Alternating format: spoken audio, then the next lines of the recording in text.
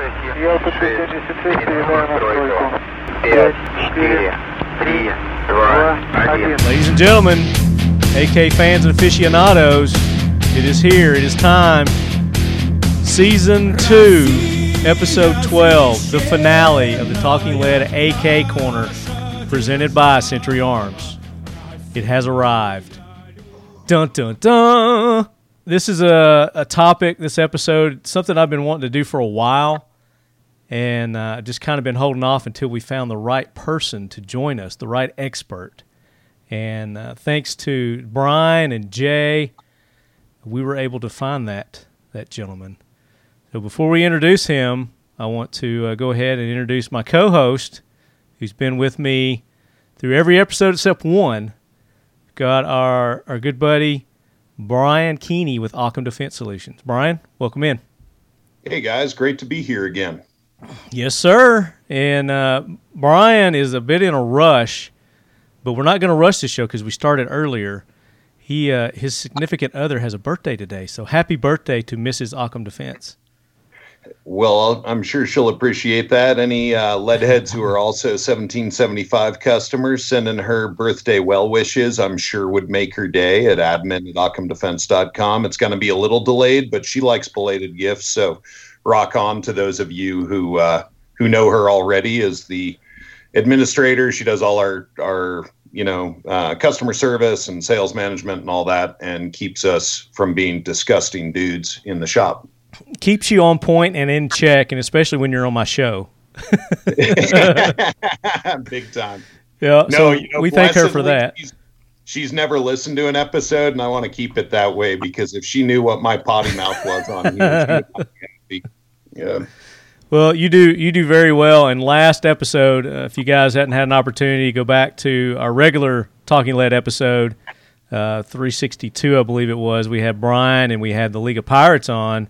And we just kind of had a venting session with what all's going on with our country and the world here lately. And you guys seem to have liked it. I've been getting nothing but great feedback. And we'll probably do another similar show. There was a lot of stuff that we wanted to get into, but we didn't. And we probably got enough for 4 or 5 more episodes of that content. So we'll do that again, Brian. Awesome. I had a lot of fun, and appreciate all the positive feelings on it.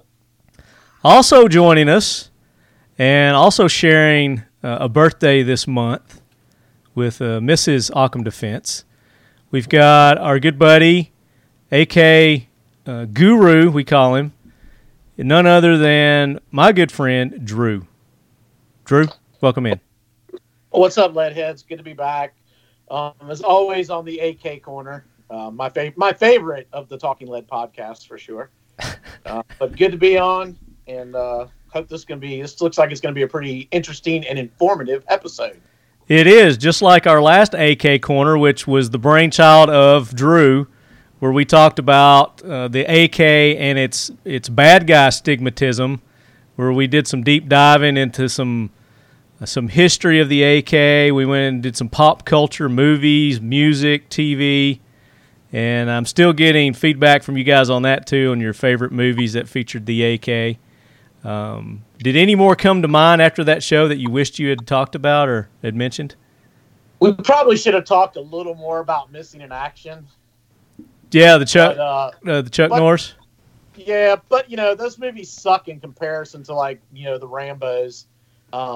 We discussed it after the show, Marty, but, yeah, I think we probably could have spent a little more time on the Missing in Action series of films, but we actually I think we covered all the main ones. We actually watched one after we recorded that, and we were like, this isn't how I remembered it.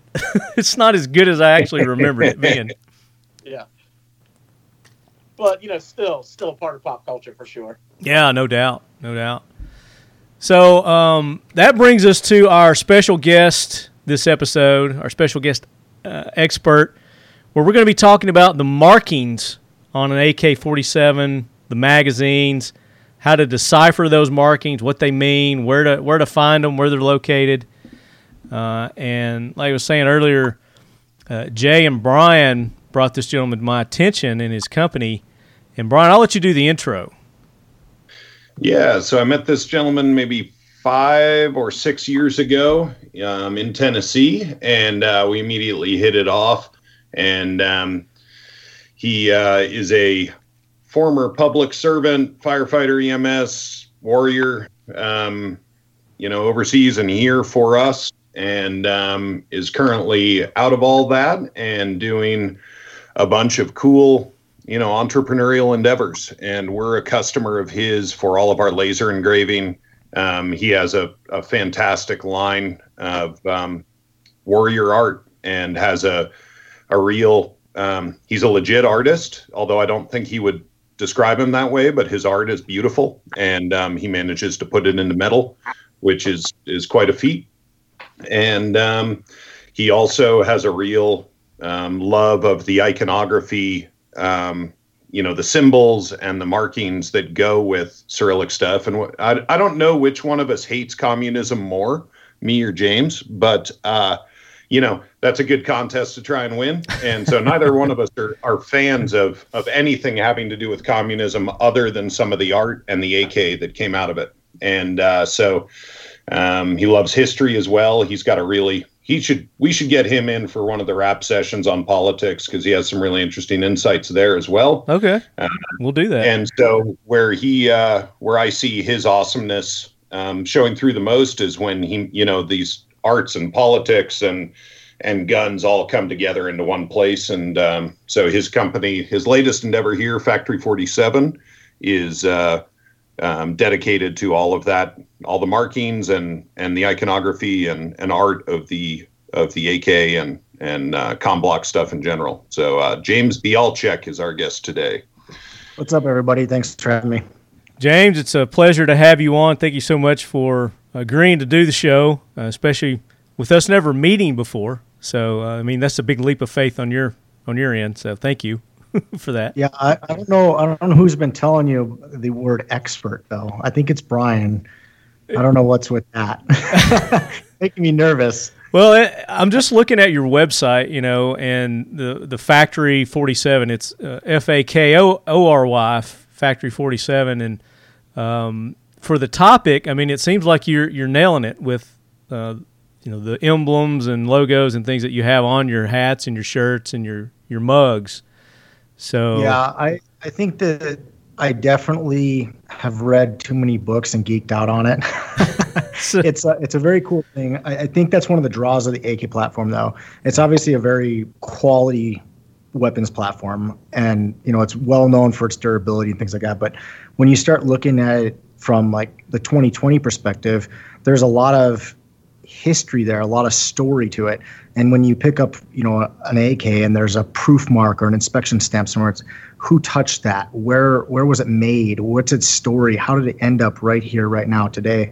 And so there's a really rich culture that follows that. And I think that's what kind of draws me in any ways. And like Brian was touching on with, I am a fan of history and I do like art. And when you kind of bring those things together on a magnificent platform like the AK, there's just so much, substance to that. And I think that's, one of those things that probably draws a lot of people. And that's kind of where Factory 47 came from, was taking that passion and turning it into apparel and letting people go, sport the different factories or things that they like and enjoy. So I'm definitely a student of it, but I've definitely, I would say I've learned a lot over the last couple of years as I've pursued it. Yeah. So talk about how you got into, the AK. What really drew you to the AK, and what actually stands out as, your favorite aspect of it? Like any American guy, I think, or gal, growing up, especially I'm in central Montana, I grew up out here. So, there's always, the guns are around. The thing. So what were you doing in Tennessee? I want to interrupt you there, but Brian said he met you in Tennessee. Yeah, training. Yeah, I entered the training world. Actually, that might have been one of my first classes or class weeks, maybe. Let me guess, Camden? It was Camden. There you go. And so Jaeger. I had entered the training world at that time. And prior to that, I was always into obviously guns and liberty, and I always viewed them as an instrument of liberty first and foremost. But like the next guy watching a Steven Seagal movie or something, like, oh, I'm gonna go get another cool gun or whatever. And I got into modifying them and painting them before that was the cool thing to do, and mostly for practical though. I was going for like camos and trying to make things a little more practical. Didn't have any clue what I was doing, and eventually, years later, I decided to start taking some classes. But to back up, and that's how I met Brian. But to back up to what we had mentioned, or what you'd asked about the why I kind of was drawn to the AK. Mm-hmm. I'd always been an AR first kind of guy. That was the go-to, the home plate, and for two really, really big reasons for me. One was the ability to carry the ammo. It was really hard, 10, 15, 20 years ago to put a bunch of really bent mags on your kit. And, 10, 15 years ago, before I was into training, I had the idea and perception that I needed, 8 mags stacked on my chest and as many as I could put on a belt as I could and maybe a backpack full. And AK mags were hard to do. It wasn't until I started training I realized that's not feasible. And pouches today are very different. You don't have to unvelcro and unbutton everything to get a mag out. A lot of these like taco style pouches, you can do an AR or AK mag in them very simply, and you can run and gun right out of that. So that problem is now eliminated, and really wasn't a problem, after I started training and really realized how to use this stuff. The second thing was the ability to mount certain things to your rifle. Back in the day, it was put everything on it that you think is cool and looks cool, and that's that. But really, like, a flashlight is a major piece of equipment to want to put on a rifle, and you don't want that in a place that's going to cause problems or limit you in any way. So that's been kind of a tough thing with the AK platform, and of course Brian solves that problem. There's modern technologies that have advanced the platform, so it's not as big of a thing. But prior to that, I was always an AR first guy, so the AK always drew me. I loved it. I love the durability of it, the reliability of it. I think they're unique, but I didn't give them a lot of looks until about 5 years ago for those reasons. Once I did, the history drew me in. That would be the single thing that really, like, damn, these things are used, and they've been used in every conflict, every war since 1949. There's a reason, there's a reason, and they work. And then I, of course, took them into some of these classes, and I can tell you it's quite a treat. And that's why I call you an expert. So you've got some very deep history and experience with the AK. So compared to me, you're an expert. Now Andrew can go probably toe to toe with you on some things. I consider Andrew an expert as well, and of course we all know Brian is. Brian knows his stuff left and right, backwards and forwards. So that's why I wanted to have you on for this episode, the markings, and I think it's going to be fun, and I think we probably could get several episodes out of this. So we're just going to kind of go high level on this episode. Even though this is the season 2 finale, it gives us more to talk about and look forward to in season 3. And big thanks to Century Arms for making season 2 possible. All the support that they've given the show through the swag, through the expertise that they've provided for the show. And speaking of this show, talking about swag and giveaways, I think our listeners are going to be very pleased with what Adam has come up with, Andrew, for a giveaway for this episode. Oh, yeah. So we're going to be giving away one of our 100% U.S.-made Visca rifles. There you go.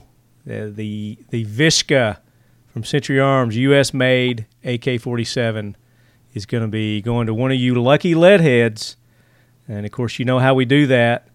We go through and we look who has participated and been supporting the show. And we made a post prior to this, and we got a lot of participation and feedback and comments. So we'll be going through that pool on Instagram and Facebook to pick one of our winners.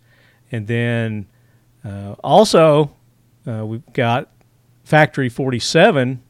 James has generously put up 3 swag packages that he's going to put together, and we're going to pick 3 you lead heads to win that as well. So. My single favorite product of Factory 47 is a tumbler that James Duracoats to look exactly like a Spam can with acrylic Nice. markings and everything. And even if you guys don't win one, they are worth the price of admission. And a very cool product. Yeah. I mean, so hopefully James can be convinced to tuck one of those into the swag bags. I've already jumped down the rabbit hole on his website, and there's several things that I've been eyeing on there too: the caps, the shirts, the hoodies, the mugs. And there may be some special things coming from James. He and I are talking, and there may be some new things that he's going to be adding to his website. So we'll see how that works out. Yeah, it'll work out. Oh, We're yeah. always adding new stuff. You got to come back to that site often. Oh, yeah. Absolutely. And then also our presenting sponsors for Season 2 definitely could not have done this without the help of Occam Defense Solutions. Brian Keeney and the crew there have been with us, like I said, just about every single episode. Just missed the one, but they were still with us in spirit, putting up swag and giveaways and expertise, dropping knowledge bombs left and right. And, of course, Brian also helps us out on the regular show, the Talking Lead podcast. So, Brian, thank you guys for that, and looking forward to continuing this with you as well. Well, thanks. We really do appreciate the support of the Leadheads. A lot of our customers are Leadheads, and so thank you to all you guys, and thank you to Marty for helping us grow here. I think we announced the 1775 as a pre-order kind of concept on your Thanksgiving show a little over 2 years ago, and so it's been a kind of a straight line ramp up from there, and couldn't have done it without you guys either. So thanks to everybody. And then, of course, Red Army Standard, U.S. Palm, Canic USA, all contributing there as supporting sponsors. And then jumping on toward the tail end of Season 2, we were fortunate enough to get IWI US, Jeremy Gresham there, and he joined us for a couple of episodes as well. And we're going to continue that relationship with them. The outpouring that we had from you guys on wanting to do a show on the Uzi. So we're in talks about doing that. It'll probably be like a little mini series on the Uzi. We'll probably do 2 or 3 episodes on that too. So, founded in 2012, IWI US is the USA-based subsidiary of Israel Weapon Industries Limited of Ramat Hasharon, Israel. The IWI US line of products includes the Tavor X95, the Uzi Pro pistol and SMG, the Galil Ace line of firearms, and the belt-fed Negev line of light machine guns. IWI's mission is to bring the highest quality firearms with real world-proven reliability to the U.S. commercial and law enforcement market. IWI US are proud sponsors of the Talking Lead AK Corner and the Leadhead Brigade. Check us out at www.iwi.us and on social media under IWI US. some stuff in the works there with them as well. So make sure you go and show love to all the companies and people that have made this show possible, this season 2 for the AK Corner. Even our guests, as you're listening to them, go to their websites, go to their social medias, and just show appreciation. Let them know how much you appreciate them being on. And I know there's always questions. You know, we don't answer everything. We don't cover everything in the shows, but we try to get as much as we can. But they are always willing to, answer questions that are lingering for you guys.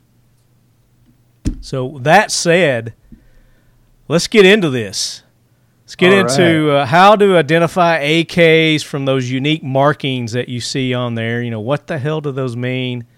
And, where can I find them?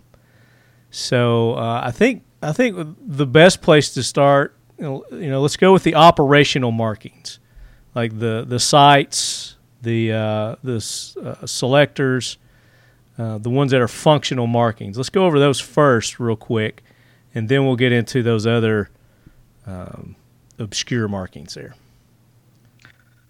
All right, yeah. On And sites are actually kind of my weak spot. On sites, for example, I know that the weakest spot I guess I'd have is the site leaf is graduated out to 8 or 1,000, and that varies by country, and that is the first kind of thing you're going to obviously see is if it's one or the other. That gives you an indication, that groups you down into one of two groups of countries. And what those countries are is my rusty spot, and no like Hungarian and I believe Romanian are going to be out to 1,000. So, and there's probably some others in there. Again, I'm kind of weak on that. The next thing to look at on that site is down on the and left those side. numbers are meters. It's 800 and 1,000 yes. meters. So as you're looking at those side apertures, it's not yards, it's meters. Yeah, that's a good point. People would think 1,000-yard AK, sweet. I'll buy this one. And I think Brian probably knows a little bit more about the sites than either one of us.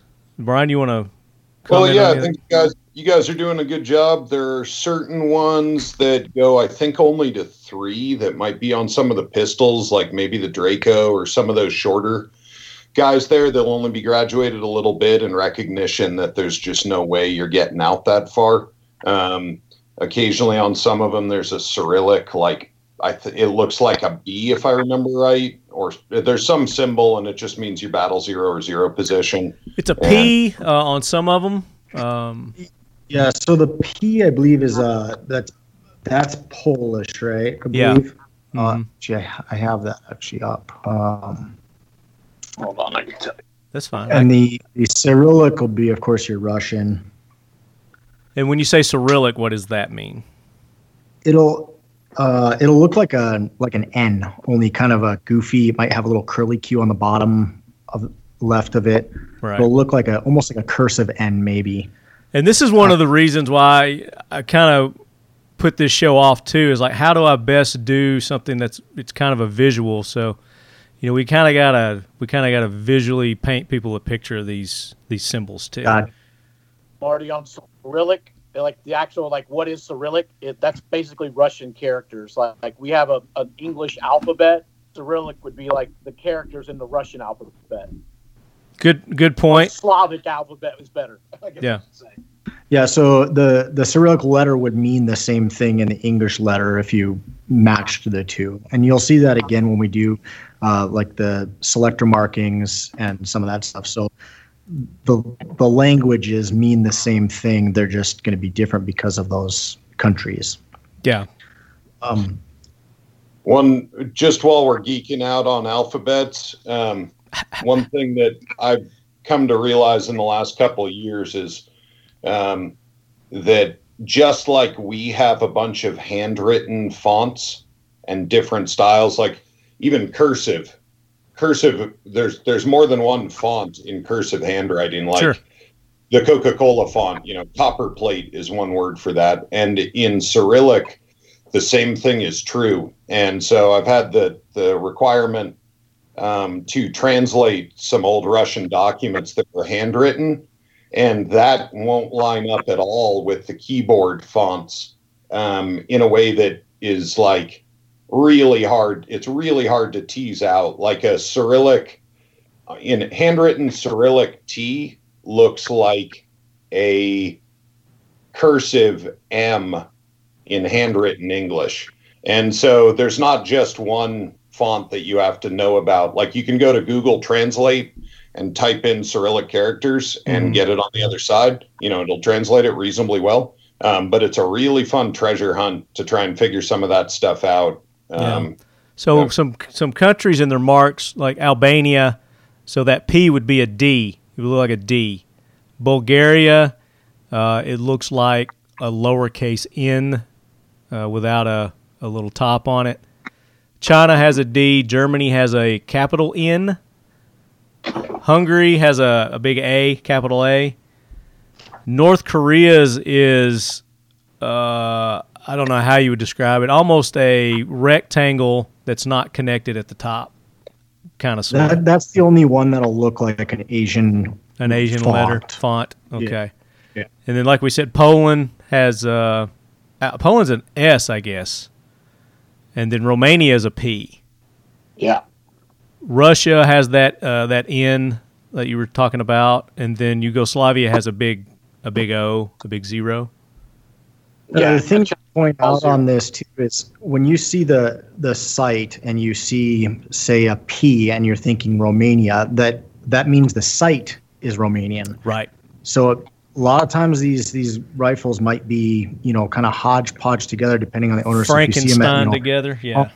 Yeah, pawn shops or gun stores, that's just you're getting an indicator of what you might have, but it's definitely not the end all be all because it doesn't take much to pop a sight leaf out and pop a new one in. So exactly. That's one of the reasons why I've not spent a whole lot of energy committing to sight leafs. But anyways, yeah, it's good information. So yeah. And if you find a really nice rifle and then the sight leaf doesn't match, it's not obviously a showstopper at that point. You might, now you just know you need to go find a specific sight leaf. So it's good information. Sure. But exactly, and that's kind of what we're wanting to feed our listeners here as they're going and they get this AK or they're thinking about buying this AK. Just quick ways that they can start identifying, and that's a good place to start right there. Absolutely, yeah. Yeah, you see a really nice Chinese AK and they got a pretty steep price tag on it on the higher end, and the sight leaf doesn't match. Now you've got some negotiating material, and you could probably find a Chinese sight leaf on the internet to replace it. So it's a great place to verify what you're getting and to be able to negotiate appropriately. And just as an example, the Vishka is an American-made one, and on theirs they use the S on their sight leaf, and it goes up to 8. They should have come up with a whole new one. Do what? We should have just made up our own letter for that. Our own letter, yeah. Yeah. Yeah, right. Yeah, Andrew, why didn't they do that? Yeah, A is Hungarian, so we can't do an A. They should have just done a C for Century. There you go. Or a V for Vishka. Because really it doesn't matter what it is, I guess. It's where it's located, and it's at the very bottom or the very front, I guess, depending on which way you start on the sight leaf. But it's the very first mark as you're moving the sight drum. Yeah. Yep. All right, so we spent way too much time on this the sight leaf. So let's move to the selector now and some of the different markings that you'll see on the selectors. All right, selectors are mostly going to be marked by semi and full because most of these were built intentionally for military use. So even the ones that were built for export, they just kind of mass produced the stuff and then made it as needed for export. But what you do find on a lot of these, though, is they'll have different markings for whether it was intended for export or intended for military. And you find this a lot with like the Chinese ones. Mm-hmm. So if they have Chinese caricatures, it was intended for military use. And if it has an L and a D, it was intended for export to the United States. So kind of interesting because if you do come across a Chinese AK with Chinese caricatures, that was not meant for you ever. So that's a pretty cool piece to get your hand on. Nice. But anyway, so that's China. I guess we just covered that. If you see Chinese writing, yeah, and China. It's kind of it stands as evident that it's Chinese writing, I guess. Yeah, their characters. Yeah. I wouldn't even know where to start to describe these characters, but. There is the Korean obviously has Asian markings also for the selector, and you'll have to go to the trunnion from there to see if it's Korean. If it is, call me. Just buy it. Call me. But anyways, other than that, that's your only Asian markings. But most likely on a Chinese, you would see an L and a D. Yeah. So I guess let's just start at Russia again, huh? Yeah. Russia would be an AB and then a Cyrillic, what looks like an O and an A, but it's not. Yeah. The upper is at an AB, and then the lower selection is the O. Looks like AB, an A. Oh, yeah. Yeah. And then Bulgaria will also be a Cyrillic. It'll be the AB again for the full auto, and then an EA for the semi. German will be a D or an E. But they also have what looks like a figure 8 on its side, and then a 1. Would that be the infinity symbol? Infinity, yes. Yeah. Yep. Infinity. Was that full auto? I would assume is like. Yes. Yeah. Infinity. And that's the same for Hungary as well. That Hungary will have the Infinity and the 1. And the 1. Okay. Poland is a C and a P. Romania, FA and FF. And then Yugoslavia, an R and a J. How easily is it for somebody to fake these? Like if somebody wanted to try to make a knockoff copy. Super easy. Yeah. So that's another thing you got to look at too. And I do have a tip there, and those of our customers and others, lots of people build on Childers receivers, and they build from 2 different kinds of receiver blank. One of them is imported from Poland, and they weld over the C and the P and then grind it flush really expertly. I don't know how they get it as good as they do. But on the inside of the receiver, because it's a stamping, you'll see the witness mark very often of the C and the P, sort of, just the shadow of it on the inside of the receiver, especially if the metal is somewhat polished. But that is a way to see if somebody's been monkeying and covering up other weldings, or other stampings. Yeah. But I don't know how useful it is. It's just really fun when you can spot something like that. Well, that's a good point you bring up there too. Are the majority of these stamped in there, or are some of them lasered in, etched in, or are they all stamped? They should mostly be stamped. Or like hand engraved. You see a lot of that, especially in earlier production from different countries. In the American builds, obviously laser engraved, or another thing they're doing is taking like a stencil, and then they'll either salt with water etch or electro etch it out, and it looks a little more authentic that way. When it comes to the receivers, though, I don't know that it really devalues it any, because you're buying pretty much a military gun that was cut up, and then you're rebuilding it. So the American parts are going to be the receiver and your barrel. Everything else is authentic, and so the value is going to hold the same, because where are you going to get the military gun, right? So, Right. You have to have 9 parts or whatever as American anyway. So the receiver is not going to devalue you as long as it's, a quality receiver you're building on and it's built right. That's a good point. And James is, of course, referring to 99.99% of all the AKs in the country. There are some, correct me if I'm wrong, James, but there are some like Vietnam era bring back battlefield pickup, bring back guns where dudes just shoved them in their rucksacks and brought them home full auto and all. Yeah. Well, those are illegal though. There is that, and but they're here. Those are rare cases, and those fall into 2 categories too, because there's the people that when the ban came, they did the right stuff, and those ones are worth an astronomical amount of money now. And then there's the ones where they just hush, buried it, whatever. And some of these are starting to come up. I had stumbled on one not too long ago, about a year ago, that the gentleman had passed away, and family's clearing out the stuff, and they're like, "Oh, looky, what is all this?" Next thing you know, there's a sale going on. Well, of course, that stuff has to be cut. So now you've got this firearm, that's, minted gold, and it's got to be cut up. So now it's back to the rebuild process, just like these other ones. So it doesn't really change anything from our perspective. Like Brian was saying, most of the rifles that you'll find, floating around America, the receiver and the barrel are American, and all the rest of it's, authentic. So when it comes to the markings on the receiver, if it has a lot of these markings, it's been done later, to match the parts kit. So are there any other operational markings other than those 2 that you guys are aware of? You could, when it comes to like the kits, your serial number that's going to be on the trunnion will be matched. So you'll find it on, I think a gentleman asked this in either the Instagram or the Facebook post you put out, but that's where else you could find stuff to kind of match things on the back of the Dutch cover. So once we do the, what we've talked about, the selector and the selector switch.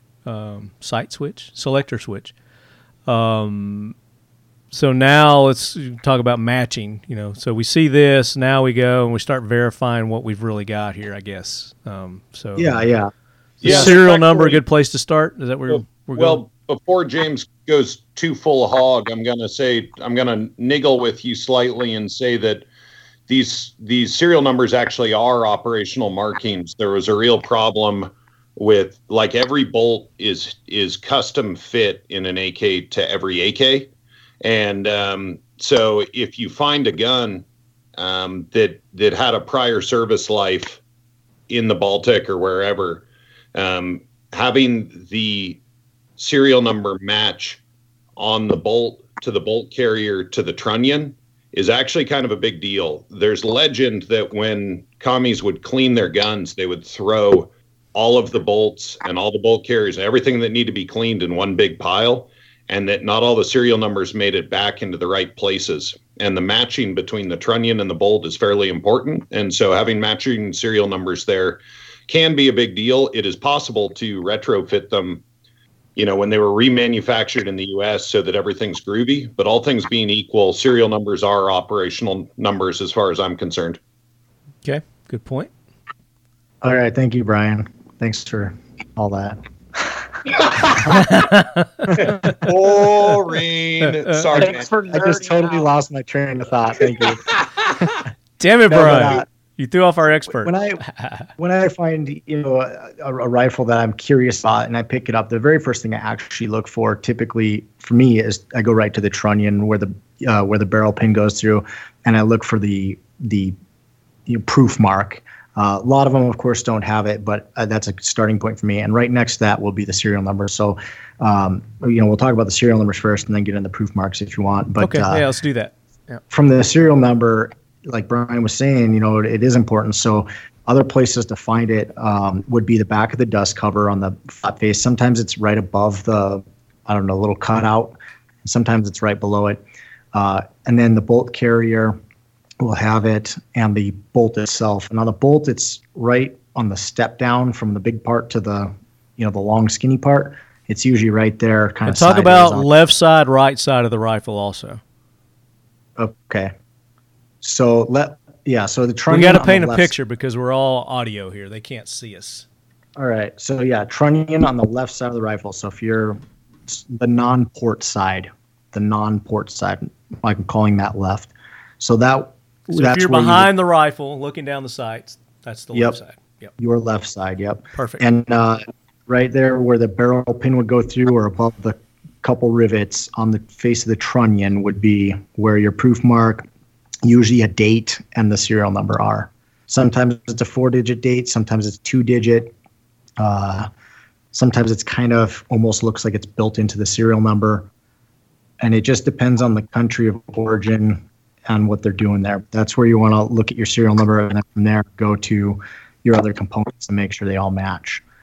If they don't, it's not the end of the world. Like Brent was saying, it can be retrofitted, or, it was probably built later. Like a lot of parts kits that are floating around now for sale, a lot of the good stuff's picked through. So when stuff pops up or it's for sale, a lot of times it's not matching, but it's still parts. But of course the matching is going to be a lot more desirable. Right. So, now, when you're going to look for matching serial numbers, what all parts have the serial number on them, or should have? All right, let's hopefully I don't forget anything here. So the dust cover, the bolt carrier, and your trunnion. What am I forgetting? Brian, am I forgetting anything? Bulgaria will put the serial number on the outside of the selector, at least in the ones I've seen. They'll put it on the safety. A lot of countries will put the serial number, and you wouldn't see it unless you were looking for it, but on the part of the safety that's cast, the part that's inside the gun, not the stamping that's outside, you'll either see the serial number kind of in the saddle that's sitting there, or on the side where the little tang is that sticks out that interferes with the trigger to prevent firing. And then I have seen it once or twice on a recoil spring. And after that, stocks occasionally. Oh, yeah, in the wood sometimes. Yep. Yeah, and Yugo, I've got a Yugo RPK with the serial number stamped into the stock. So I take it that's not as common, though? It's common with the Chinese stuff. Okay. And then, Andrew, when you guys were bringing in Yugos or in your prior history, were standard Yugo, the M70 or M72 or whatever they are, would you guys see a lot of that, or is that not as common? No, not on the newer production stuff from the Yugo stuff. So those guns came in, as sporter models, and they were 922R compliant. Oh, got it. By us. Right. So we brought those in the same way we bring the Wazers in. So they're neutered basically when they come in the country, and then we machine out the mag well, put the U.S. made furniture, put a Rack 1 trigger in them, that kind of thing. We did the same stuff with the Yugos. Yep, got it. Yeah.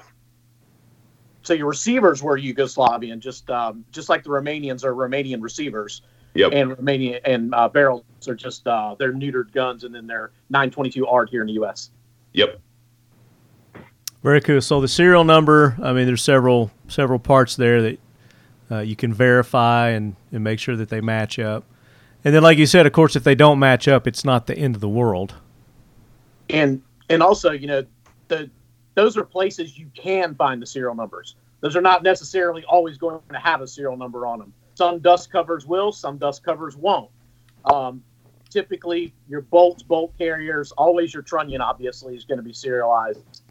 So don't freak out if you're like, oh, this must be a replacement dust cover because it doesn't have the serial number on it. It may not have ever had a serial number on it.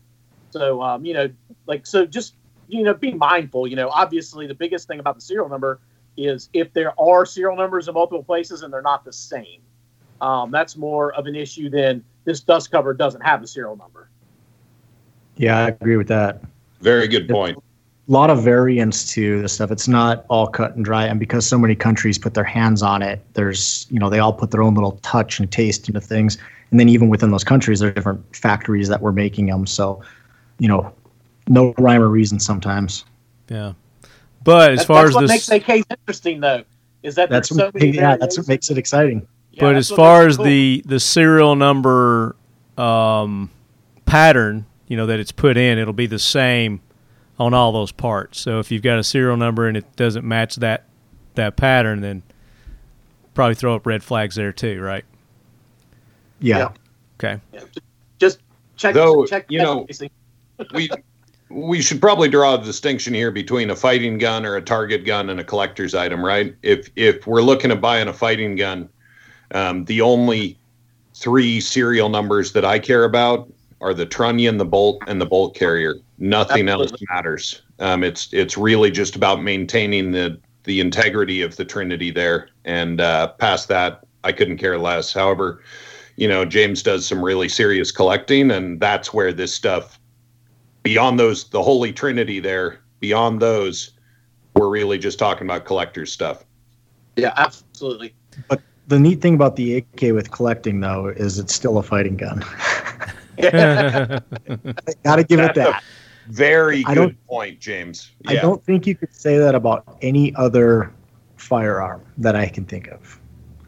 Well, and if you were to buy a perfect Porsche 911 or whatever, I'm not a car guy, or that hot one that Grace Kelly and that accident, I forget who died in that. Never mind. Fancy car, right? Nobody would race, a Porsche from the 50s or 60s on a track today. They'd have it redone, right? And that's not the case with an AK. If you give me a 60s vintage collector's item AK and tell me I got to go fight with it, I got a smile on my face. So you're totally right. Yeah, for real. Yep. All right, so outside the serial number, where are we venturing to next? The markings? Yeah, I would go to the proof mark. Yeah. Okay. I think that's the nuts and bolts of this. That's not on every gun though. Not all AKs have a proof mark, but when they do, for some reason, it just makes your heart. I don't know. It's just there's a level of excitement when you see that mark. I got 3 sitting here in my hands right now. It's just like, look at, I'm smiling. So what are you looking at right now? So describe what you're looking at. Well, the one in my right hand here is it was a battlefield pickup kit from the Balkans. So it's a Romanian. It's a very weathered and kind of beaten trunnion, but like I say, it's a battlefield pickup, which is cool because it's like, what's its story? But the proof mark, it's Romanian, so it's a triangle with an upward facing arrow It starts at the bottom, goes up towards the point of the triangle. I do have I think it's actually over behind me, a Romanian that was a build kit that I got and we put together. Actually, it's my mom put it together. And Your it doesn't mom have, put it together? Yeah. It's on YouTube. Check it out. My family builds AKs, yo. No, but it's just an empty triangle. So there are a couple The of family that builds AKs together stays together. That's right. All right, so the triangle with the arrow pointing up is... So, yeah, the triangle with the arrow pointing up is the most common. They also had an empty triangle, and like I say, I have one of those over there. So there's a couple of different variants on the Romanians, but if you have to look close because this other one I have here is a triangle with an arrow inside of it pointing up also, but the arrow has the little feathers on the bottom. It's centered in the triangle. It doesn't connect to the bottom. That's the Ishmash Russian one. So if you see a triangle with an arrow, you might think you have a Russian. If you don't look close enough, it might be Romanian. So you got to kind of course, there's other identifiers on the rifle, but that's the first thing with the trunnion mark. So anyways, the Russian triangle. And then Tula will be a star. So there's your two Russian ones, a triangle with an arrow and a star. A triangle with a star? Just a star. Just a plain old star, nothing else. Yep. Okay. Oh, and you AK fans who are also gardeners, who are in not really hot areas, there is a heirloom tomato variety called Black from Tula. And so it is a tomato variety from that area where they didn't have a whole lot of heat. They had a lot of fog, and it is a winner. So if you love AKs and you love tomatoes, check out Black from Tula. That was deep. There you go. I like it.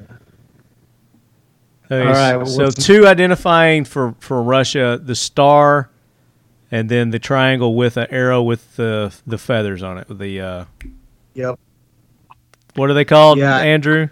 Fletch. Fletch. There you go. With fletches. Thank you. Andrew's a bow hunter. Oh, okay. You'll see those same proof marks on mags, typically like the Bakelite mags.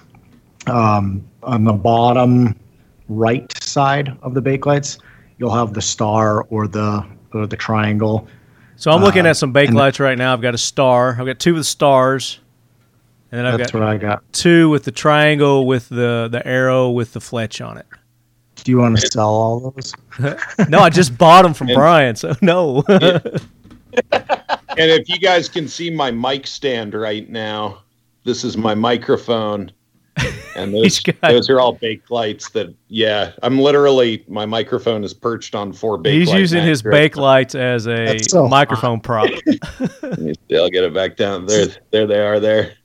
I don't want to get too off topic, but since I have a Bakelite in my hand, on the other side from that proof mark is usually a number. Yes. That number, to my knowledge, and if I'm wrong, somebody correct me on the internet, corresponds to the form that it was formed in. So they have different vats that these were done in big batches. So you might have a bunch that have the same number. They were just done in the same form, and then form as in the mold. Is that what you're talking about? The mold. Yeah. Okay. Mold. It's the mold number, the mold ID number.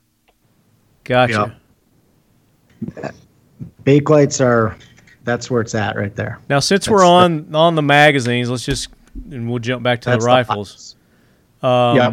There's also some like handwritten stuff on some of these too.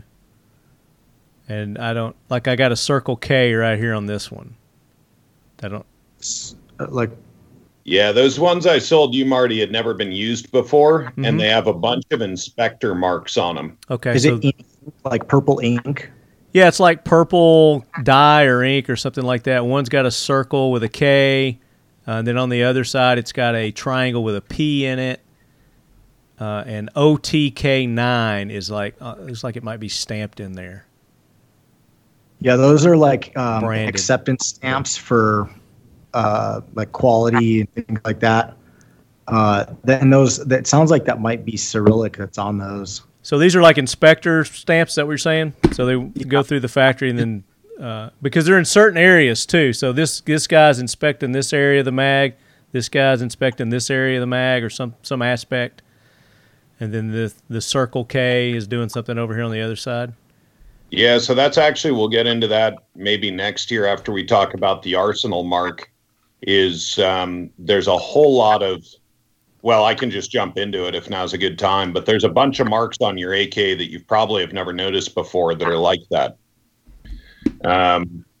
Particularly on the bolt, and often on the bolt carrier as well, you'll see funny shaped dings, like a letter V is very common on bolts, and those are all just the inspectors as they move through. They'll actually use a punch and stamp the inspection approval in. And if you look up proof stamps on Google, you'll find there's whole alphabets that are used in metalworking and ironworking to be used as that sort of inspection mark. And that's done through the whole build process, correct? And then at the very end, they get the final like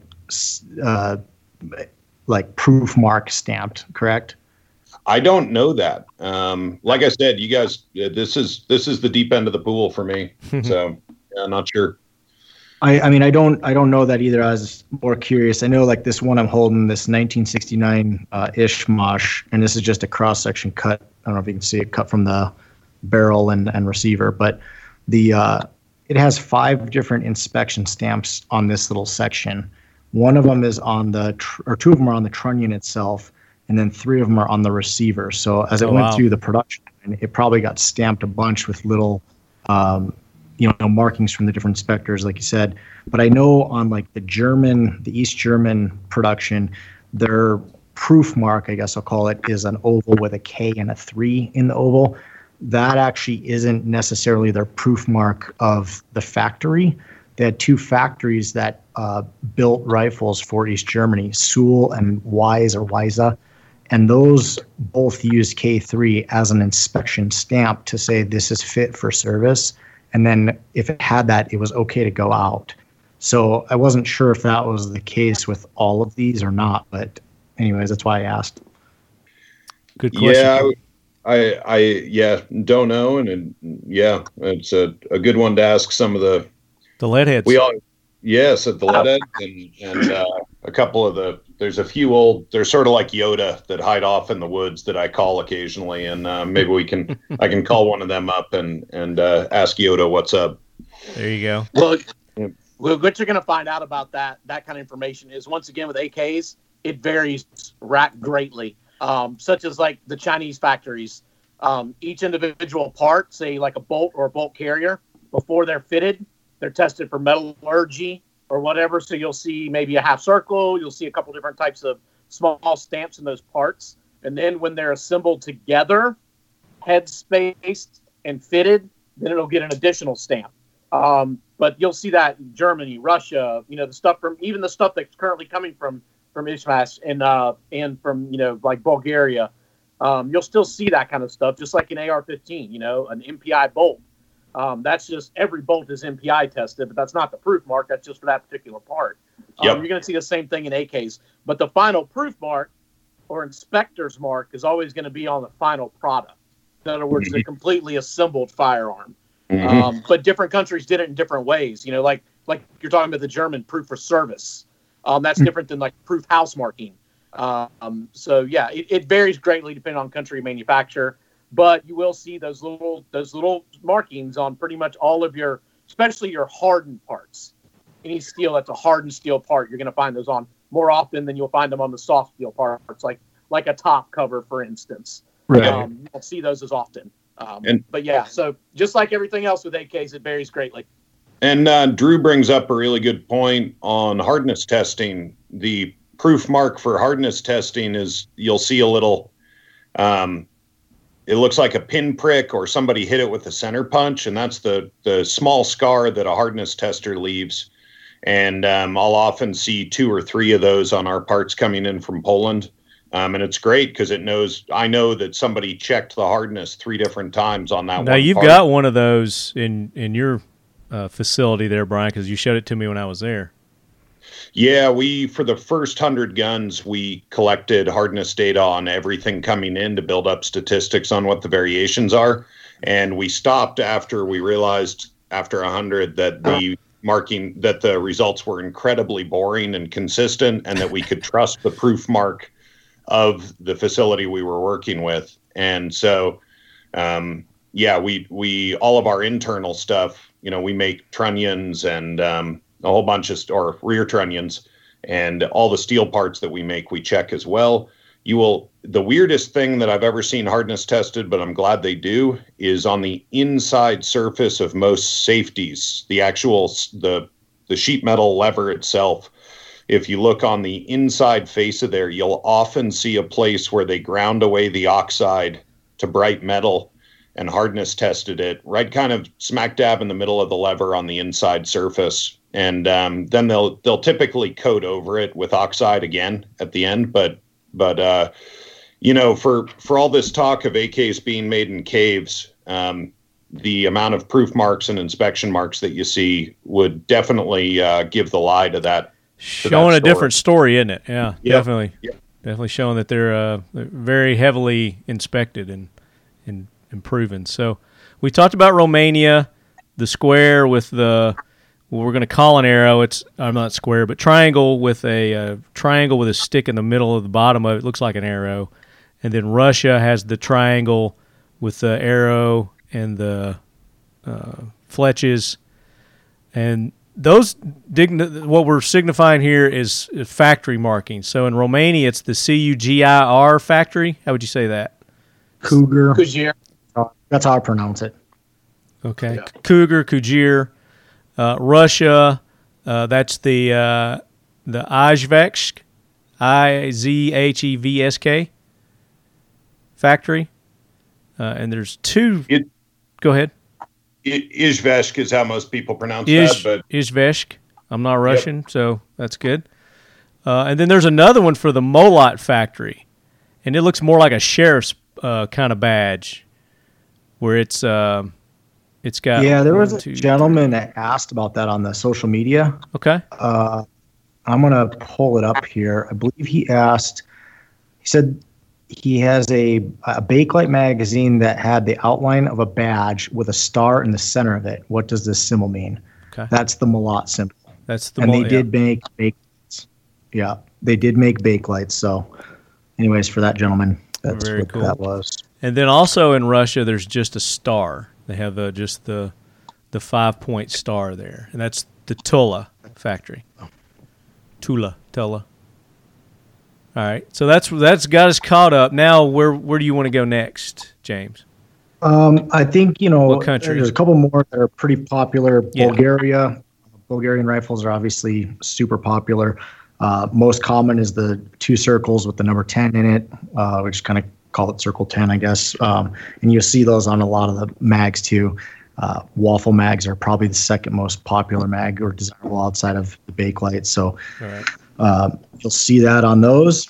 And then it's not uncommon to see 21 or 25 within 2 circles as well. And I think the ones I've seen most on mags of those are 545 mags. And those are just other factories. So they're numbered Factory 10, Factory 21, and Factory 25. And all those, I believe, are through Arsenal, Bulgaria. And then Poland. Poland is an oval with an 11. I have one of those over here also.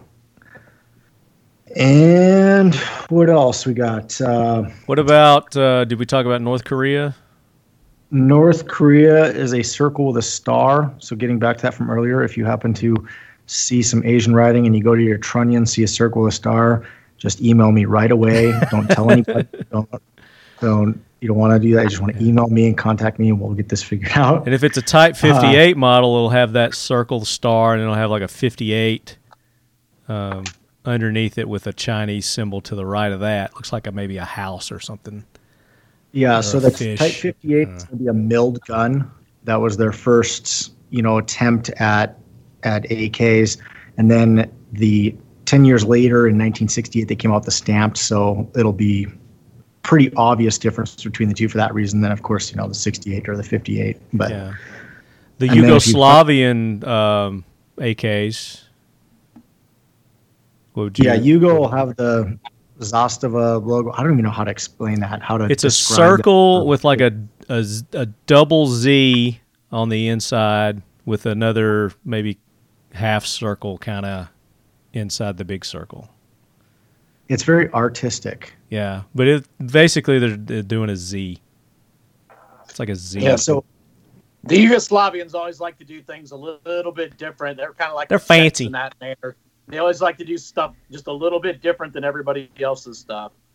And there's another where they spell it out.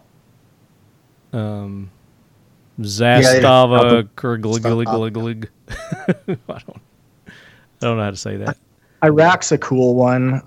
The Tabuks, which again, this is one of those where if you find it, you just call me right away. There is a company making modern production, like in the United States, like replicas, and they do a pretty good job. So if you find one, it's probably not real. It's probably, it's real, but it's a modern production. And there's a couple of different markings on that one too.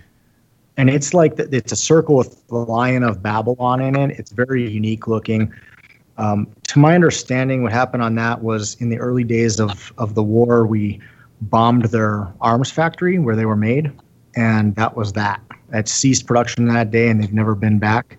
And then during the Iraq War, any weapons caches that were found, things were put in big piles and burned. So there's not a lot of Tabuks floating around out there, but they'll be Yugo ish, but with the Lion of Babylon. The Tubak, it'll have that marking you're saying, but it'll have some writing before and after it. And I think for the that's Tabuk. I think that's the serial number, date, that kind of thing, but in Arabic. In Arabic. If I yeah. And then they've also got a triangle with an upside down 2 that has a dot in the bottom of the 2 there. From what I'm seeing here, if I'm describing that. Does that ring a bell? Yeah, and then so it's kind of like an Arabic looking 7 maybe, or an upside down 2. Yeah. The other ones that you might see with Arabic stuff on them, of course, would be way more common in the United States, and that's the Mahdi's from Egypt. And you'll get the Factory 54 mark on those, which is like, I don't know how to paint that picture either. I don't think I'm very descriptive. But So what I'm looking at, it does the date, I guess the year, and then there's like a little circle with a T. The T goes across the top of the circle and then in through the center of the circle drops down. And then on either side of that T, that drop down, are the letters or the numbers 54 in Arabic. Okay. And that's the fact. Gotcha. So that's the actual proof mark, that T with the circle thing. What about Czech? Czechoslovakia. Not super up on Czechoslovakia. It's more of a variant. I wouldn't, not necessarily AK. I mean, it's AK inspired. I've never actually seen the proof marks on that in real life, but it's like a crossed swords. Right. Is that correct? Yeah. There's proof. The cross swords. It's cross swords in the date. Yeah, that's pretty cool looking. Yeah. And then I think there was, so Hungary is another unique one because there's not really a proof mark to be found usually on the guns, but Hungarian mags are fairly popular because they have a little moon man on them, and it's usually stamped on the spine. So that's kind of a neat proof mark just to talk about because, when you see metal AK mags and you look at the spine, if you find the little moon man, it's like aha. Is that one of those where if they find that and give you a call? Yeah, Is that one of those? I'll buy it. I'd buy that for $1. Yeah, they're pretty neat. It's just one of those. Mags are a lot different. There's a lot more markings and interesting things at mags. There's definitely a whole following to collect mags, but we'll keep it simple here and just stick with the trunnions and proof marks for the rifles. But. Sure. Did you want to get into the German markings? Yeah, German has a lot, and most of those are inspection markings.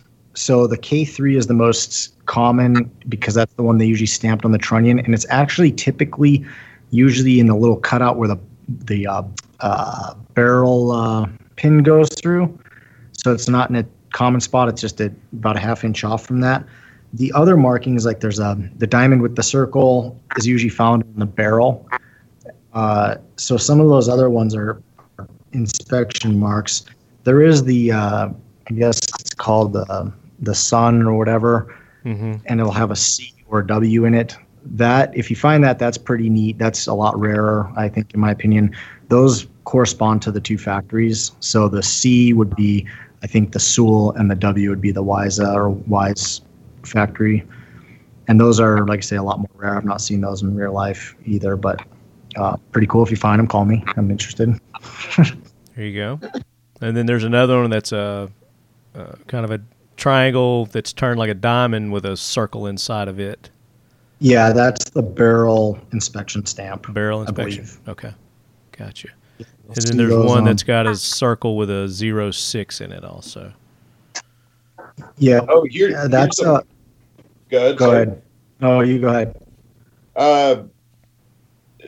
Here's a fun question. What does cutting edge Japanese engine technology and AK manufacture have in common?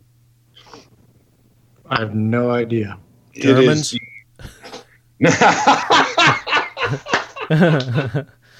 That's brilliant.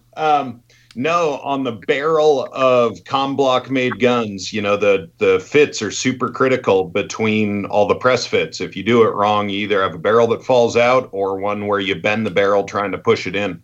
So there's a 3 bears problem there. And the way that the commies dealt with that was they had a classification system that went 1 through 4. 1 was undersized, meaning that it was a smaller diameter than what you thought, or what was from nominal. 2 is nominal, 3 is slightly oversized, and 4 is grossly oversized. And we're talking about 10,000ths of an inch. So a 30th of a piece of typing paper is a 10,000th. And that, a few tenths really does matter. And so that's how the commies dealt with getting the interference fit right for all those press fits. And the Japanese have done exactly the same thing with pistons in engine blocks. And I may have said this before, but I think it's so cool it bears repeating. And the way the Japanese deal with this is they have like a color code system, or numbers and letters very similar to 1 through 4. And when you go to redo a head, you just look at the code that's on the engine and you buy the proper head to fit in that bore without having to jack around and size stuff or lap stuff in. And I don't know a lot about engines, so you engine nerds out there, forgive me for butchering that a bit. But the commies, again, with quality and with tolerancing, were well ahead of their time on that one. Very cool.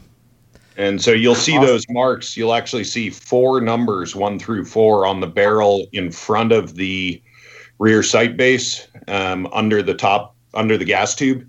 And the one that's furthest away from the receiver corresponds to the front sight base. The second number corresponds to the gas block.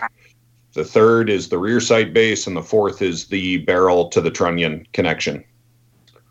Very cool. So you have a commie barrel, which do exist. The HW Bush banned, I believe it was HW, put regulations in place that banned the importation of foreign barrels that were in a non-sporter configuration. So you don't see a lot of it anymore, but if you do, that's an OG barrel. Yeah, there's a ton of them out there. You just got to be lucky and find them. Yeah, if you do, just make sure you give me a call. Again. That's going to be the theme of this show, by the way. Call James. Yeah. Yeah, just call me when you find cool stuff. The places I need to take James. Oh, yeah. You guys are going to have fun for sure. So one thing we haven't touched on much, and we didn't do this, we did a little bit during the selector markings, but we haven't got it on a proof marks, and it's probably pretty important for listeners, is the Chinese proof marks. There's so many factories, and more than any of the other countries. And the thing that's interesting is, well, first of all, they're quality built rifles. When people who don't know AKs think Chinese, they just think, like everything in America that's made in China, it's just junk. And that's the absolute opposite in the AK world. The things are built like tanks. They're thicker. That was beautiful, by the way. You should just hold that up again. They're usually, if they're thicker metal, the rivet pattern is a little different on the front trunnion to support better, and allegedly, and they're just neat. They're really high quality builds. The finish is better, and then like the one he was just holding up, the spiker, they build the bayonet into the front. They're really cool. And getting back to the Bush thing.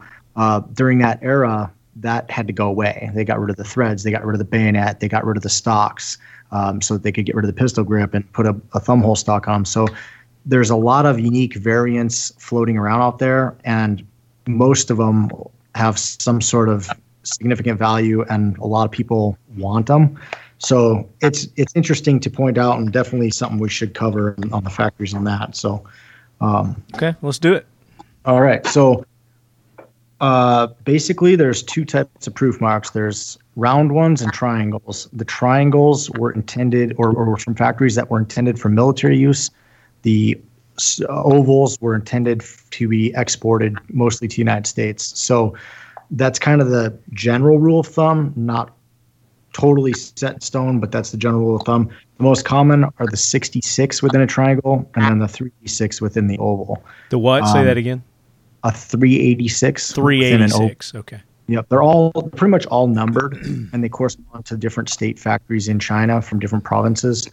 Which one is that you got there? This is a 386. Hold on. Oh, yeah, that's beautiful. Is that a Polytech? Yeah. Yeah. So Polytech's most Polytech guns came from 386, and Norinco's came from 66. Although some Norinco's did come from factory 386 as well. There's also what's that? Pistols, like they made a lot of the 386 Tokarevs or Chinese Tokarevs. Yeah, that were Norinco branded, but came out of 386. Yeah, and that's the other thing with China is to know that like the two big companies that pop up on Chinese guns are Polytech and Norinco, but they didn't make this stuff. They're just export companies. The stuff was contracted to the state factories. So if you see a Norinco stamp and no proof mark, it was made at one of these factories. They just didn't proof it. And that's very common. Most Mac 90s won't have a proof mark on them, but they're still a high quality gun worth getting your hands on for the right price.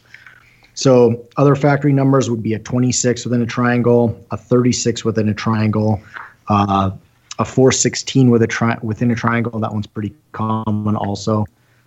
So yeah, there's just a bunch out there, and there's not a lot of great information on some of these factories either. So because they kind of got that layer of protection with having export companies versus the state factories. So those are things to look for. If you see proof marks, a lot of times they're more pre-ban guns, because during that Bush ban era, they basically made guns specifically to fit that. And that's when you started seeing like the Mac 90 Sporters that came in with those thumbhole stocks, or commonly referred to as the butthole stock. And you can refang them. You can take those guns. The threads are ground down, but you can sleeve that and rethread them. There's a company there or out now that makes and rethread one right there. There you go. Yeah, and there's a company now that makes a front sight block that has the bayonet built into it. I think it's a couple $100, so you can press off your front sight block, put that buck on, blue it to match. You'll have to, Dremel out your handguard to fit that spiker back on there, but that's doable.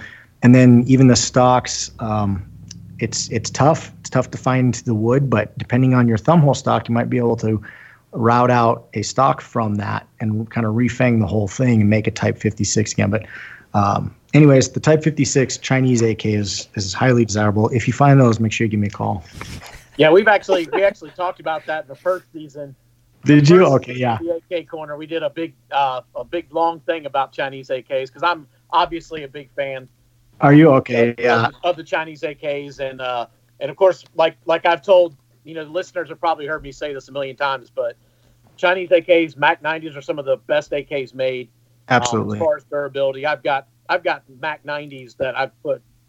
I couldn't even tell you how many rounds, because I've been shooting them since I was 15. A long time. Just insane. And Andrew's like 72. Yeah, the bolts will mushroom out a little bit, but they still run like a champ. Yeah, beautiful. I've been very impressed at the few Mac 90s that have run through our shop. We don't, especially right now, we don't do any custom work, but I had one of our pro shooters sent me a year ago a Mac 90 to work on, and it had been partially Occamized, and it didn't go well, and so he sent it to us for a redo. Yeah, and I have been just overwhelmingly impressed by the design changes, exactly what you were referring to, James, with the front trunnion, the way it's put together. They necked down the barrel journal, and by doing that, they put a whole lot more metal into the trunnion than is present on the AKM style. And what that allows you to do is use crappier metal. It either lets you be more lazy or lets you make it stronger, depending on what your ethics are. But I think that it is hard to argue. Well, I would argue that it's a better design, flat out. And yeah, they're just great guns. Yep. They put a lot of attention to detail too. You pretty much, if you find a Chinese AK, it's got a nice, clean finishing all over. The way all the edges meet, and things aren't burred and sharp, and they're blued finishes. I mean, they're very. When you pick them up, you feel it. This is real. It's not just thrown together quickly, which is very impressive coming from China. But yeah, they're just great guns. So, anyways, I guess we saved the best for last on the proof marks there, but there's quite a bit to look into on those ones.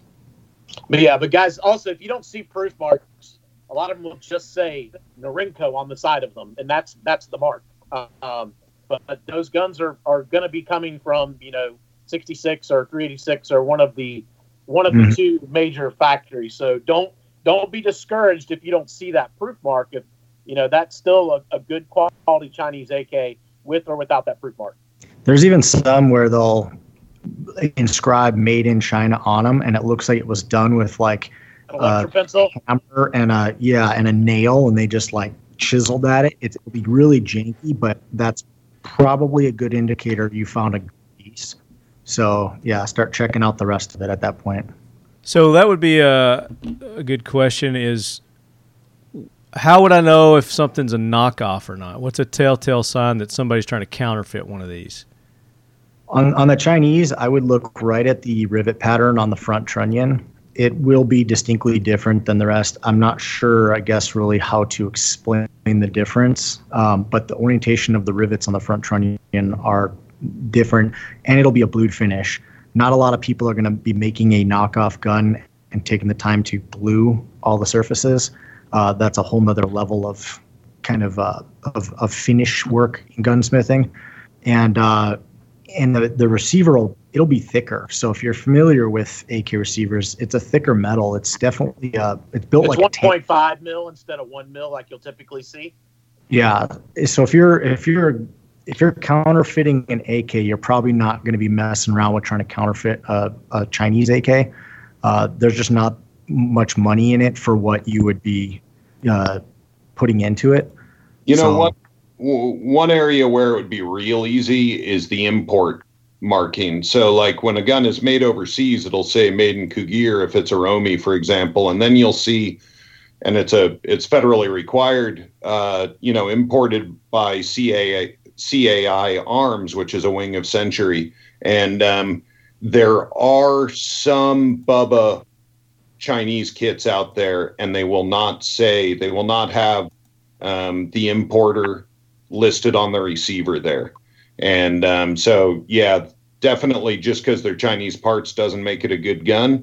But if it says Norinco imported by CAI, or there's a few other companies now defunct that used to import them, that to me would be the gold stamp of approval. That's just it too. As far as the companies, there's only a few importers that brought all those in.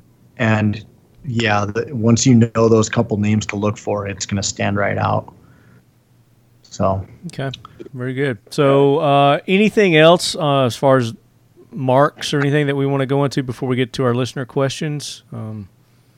I think we could dig into it like for hours and hours. Right, and we're keeping this high level right now. So yeah, I'd say when we cut to some questions and dig into that for a few minutes, and we can save a lot of the really gushy stuff for the future. I mean, we can get into mags and all sorts of stuff. So just for the sake of not boring everybody for hours. Okay.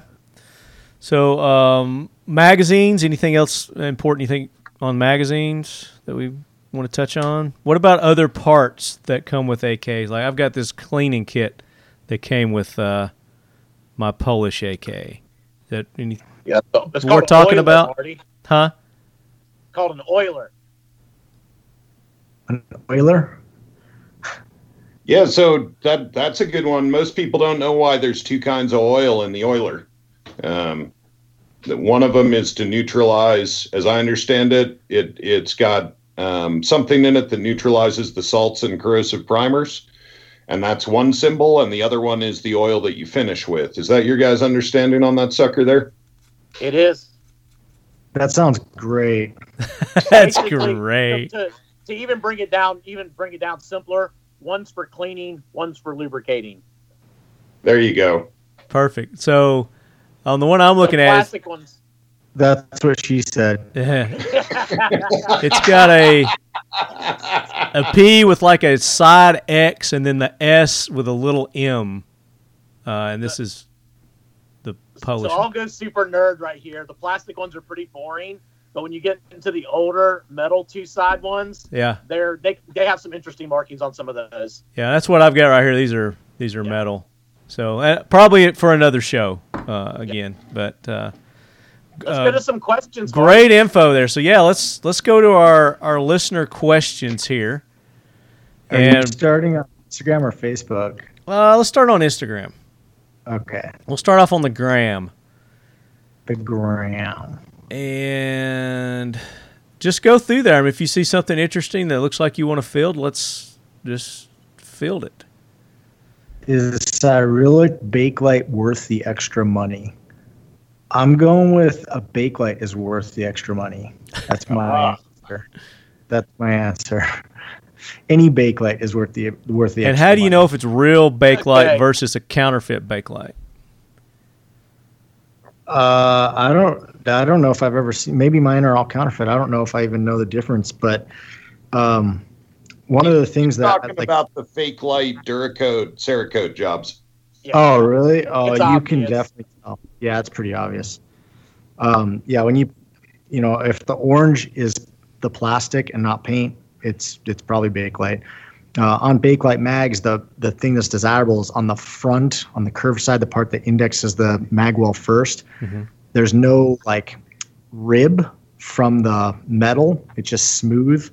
I don't know how to explain that. So when you go to catch the mag well and jam your mag in, there's no chance of catching anything other than the tip. But if you have that lip on the metal mags, you can actually catch the wrong part in the mag well and awkwardly place your mag so it'll feel like it latched in, but it's actually crooked, and you will not, you'll jam your gun. So what's nice on Bakelites is that's just smooth right there. And you'll see guys that really kind of train a lot. They'll take metal mags and they'll Dremel that, but then it's not pretty anymore. So that's what's cool about Bakelites is they're durable and they're made to be run hard. Who asked that question? Did you read who asked it?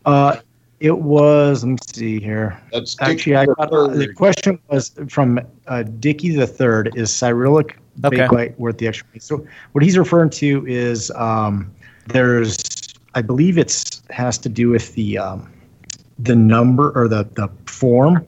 There'll be like Cyrillic. Oh God, I had an article on this the other day. I was reading on this actually.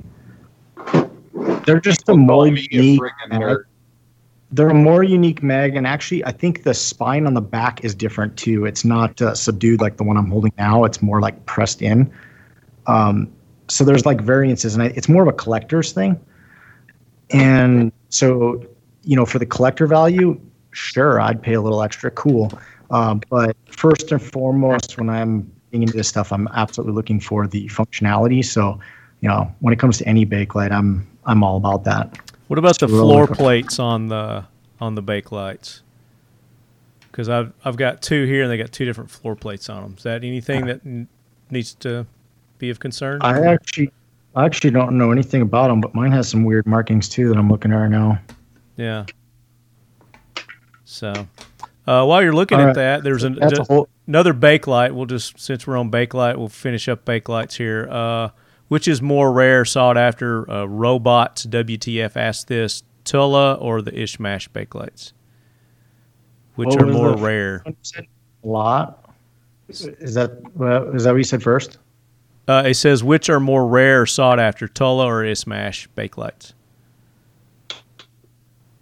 Ah, man. Anybody got an answer on that one? I have the equal amount of both, so I don't know that I've had any harder time finding either one. I think they're probably equally as common. There's a lot of both of them on the market. Well, as much as a lot of Bakelite, I see lots of both of those. Honestly, probably the one I see the least number of is the Malat. Or China. Well, yeah, Chinese and German Bakelites obviously are super rare. Yeah, I think that would be the holy grail there. If you find those, make sure you call me. Dickie the Third asked several questions, but you've did one there. Here's another Bakelite. I saw a Bakelite magazine that had the outline of a badge with a star. You read that earlier, right? So we answered that one. That was the Tandem Dooley, do the mags also have markings, and what mag works the best across all AK makes and manufacturers? We'll take the second part of that. Do you guys have an opinion on which mag works the best across all the AK platforms? Circle 10 waffles, man. I've been running them for years and years, and they're just tough as nails. I actually like them better than running Bakelites. I've had more trouble with Bakelites than I have with Circle 10 waffle mags. You shut your damn mouth, sir. but Bakelites are the prettiest. Okay. It's a good argument. It's a really good argument. I think, you're either one or the other there, and they're fairly closely interchangeable. You can't go wrong with either one, in my opinion. And shameless plug. U.S. Palm mags are designed. We're basically inspired by Circle 10 Bulgarian mags. So you'll see the metal inserts on the U.S. Palm mags are basically the same as the Circle 10 Bulgies. The pattern on the outside is obviously a little different, and there's some design differences, but the dimensions of the U.S. Palm mags and the metal insert on the U.S. Palm mags are pretty much spot on, copied from the Circle 10 waffle mags. And the You just triggered a thought in my head on that Cyrillic question about the Bakelites. I believe, and don't quote me on this, you'll have to vet this information, but I believe the Cyrillic ones don't have metal feed lips, whereas the rest of the Bakelites, some do, some don't. So to answer his question, it might actually not be worth the extra money because you're not going to have metal feed lips. But okay, it triggered a thought from the other day when I was reading that article. So anyways, vet that one. Yeah. Anyway. On the Century mags, I'm pleased to report that it appears there's been a mold change that I think Andrew probably pushed through, where they now fit in our guns. So we're very pleased that. Let me go ahead and dash your hopes there. So we started making a 30R mag, which is a range mag. It's a less expensive mag without the metal insert. So that does change the dimensions slightly, which helps them fit into some of the Occam guns. Oh, okay, got it. Well, with your little side plate thing, whatever it's called. I'm sorry, I don't remember what it's called. Oh, yeah, the Kirkham shelf, they won't fit at all. I mean, on the non-Kirkham shelf versions, it should fit fine in those. Yep. Yeah. That's been, that's what we're seeing is that they are fitting now, which is great. Yeah, got it. Yeah, I've got the Kirkham shelf, and the U.S. Palms do not fit in that. Yep. You get there's trade-offs with everything, and and one of the Kirkham shelf, developed by Jeff Kirkham in Afghanistan, it takes between a quarter and a second off of our pro shooters' reload times. So they work even better for beginners who don't have a really good kinesthetic sense of where the mag should go.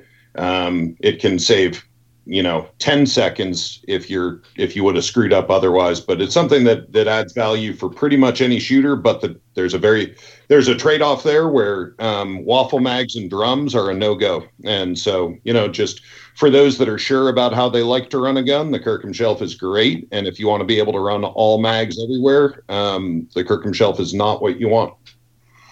Okay, let's go to Bailey Muller 80. Where would the markings be on the bolt carrier bolt? What countries, U.S. companies are use the best metals in their production? Century, obviously. Well, so where would the markings be on the bolt carrier bolt? I think we went over that. Let's just highlight it again. Yeah, we kind of covered that earlier. So just basically the serial number and will be on the side of the carrier, and then on the bolt it'll be where the step down is from where it goes from big to small. Okay. And we serialize our bolts in the little fluting relief that's kind of an oil pocket. We serialize our bolt carriers on the left-hand side, which is common with most of the European countries, like for sure Hungary, and I think Poland as well do it over there. I haven't had the pleasure of building a Russian kit, so I'm not sure where those are, but that's where we stick them. Okay. Oh, and actually one of James's businesses does all of our laser engraving. So if you're a 1775 owner, all of the logos and serial numbers and everything is, James has a sweatshop that his parents are on. If you want to look for that, we should do a separate episode, James, with your parents on how to raise kids that will love you after they're out from under your thumb, because James' relationship with his parents is really beautiful. And I often marvel at his dad, like those dudes play hockey together still. Well, it's like we said earlier, the family that builds AKs together stays together. Yeah, so James probably won't awesome, man. pumping his tires here, but he set up a whole business for his parents to run as a retirement business. And I think we should all aspire to raise children that love us enough to take care of us in our old age. And so anyway, yeah, James's family, I know his dad real well. And I don't think I've met his mom, but it's just a really cool thing. And so you're also supporting a family business. Mom, What's that? So you stay away from my mom, Brian.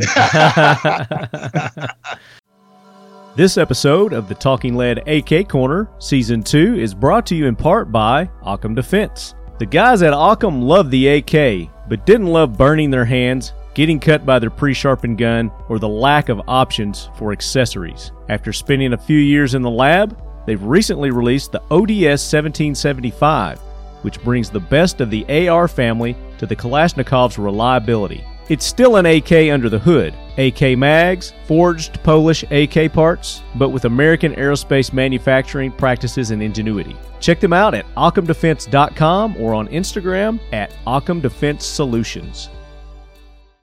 All right, back to the questions. The Gens reloaders. This would be a fun question for you guys. Have you ever had a catastrophic malfunction in an AK? What happened?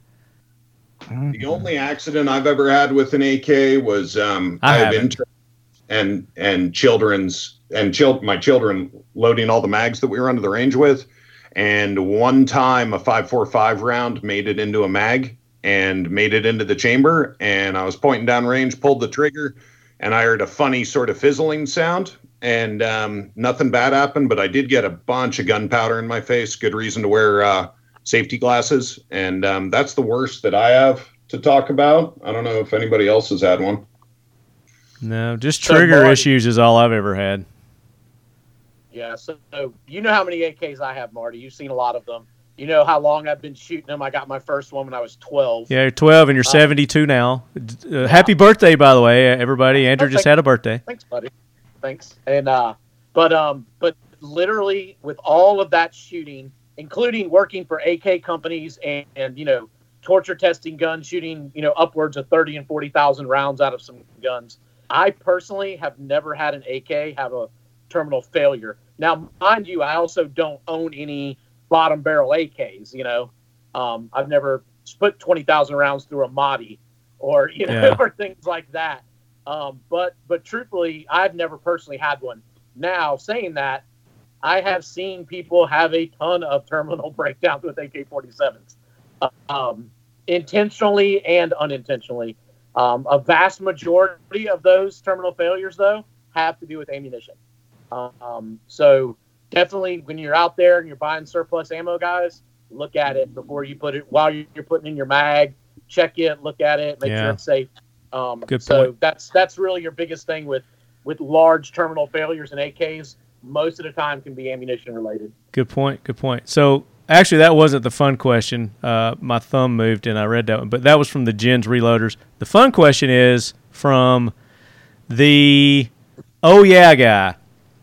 If you could go back in time to 1980 with $5,000 in cash to buy guns, what do you buy? Polytex all day long. Brian? I don't know if Dragunovs were available in 1980, but there was a time when they were. So I would get a mix of Dragunovs and then, the Solothurn anti-tank weapon. Get 2 or 3 of those. Are we talking just AKs or are we talking anything? It says anything. If you could go back, he didn't limit it. I mean, this is an AK show, but he just said if you could go back to 1980 with $5,000, you got $5,000. Yeah. And I'm not done yet because it's $1980, and I would also get a pile of PKM machine gun kits to circle back around to the AK. That's all I would buy is machine guns. I would only buy full autos because they're worth 50 times more than they were in the 80s. Yeah. Like I could buy, like, in 1980, I could have bought a Mac, a full auto Mac, for like $300 plus a $200 tax stamp, and now, sell them for $10,000. Yeah. Give this man the prize. He won that contest. That's a poor argument because you wouldn't sell them. Yeah, no, you're right. I wouldn't. But like a full auto AK in the 80s, you could have gotten a full auto, registered AK for probably around $2,500. Now you're talking $25,000 to $30,000. Yeah. So you would buy 2 full autos versus a whole bunch of Polytex. Yeah, if you're straight up talking money, for sure. Yeah. Okay. So you got $5,000 in cash, and you're going back to the 80s.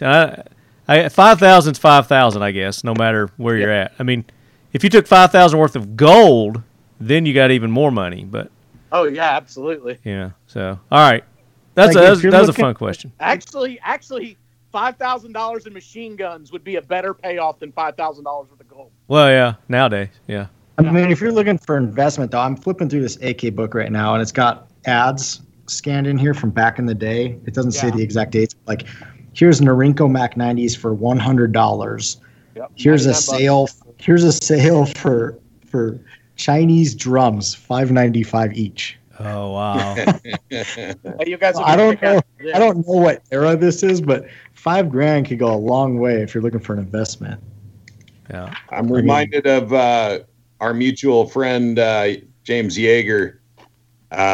What he would be screaming right now is, "You guys don't understand. These are the good old days." And what he means is, nothing in guns will ever get cheaper. Yeah. Especially with how volatile things are right now. I mean, right now things are high, but like you can still get 30 rounders off the shelf, and that might not. I'm not saying there won't be a war if they're not available on the shelf. I'm just saying, like, it's always a good time to buy ammo and guns and magazines. There you go. Like for instance, this Chinese drum right here in my hand. In this pouch, this Chinese pouch, so it's like for the listeners, it's like a green canvas pouch with wooden button loops. I bought 3 of these when I was probably 15 or 16 years old, and they were $8.99 each. That was Did you want to sell them? Pouch. Hey, Andrew. I'll give you $10. No way, man. You can double your money right now. Hell of an investment. You $20 each right now. So yeah, these are cool, and they're even padded on the back so they don't bang you up on the. All right, we're gonna move on with our questions. Red light and orange stripes. No question, but I just want to say thanks for organizing and keeping the AK Corner going.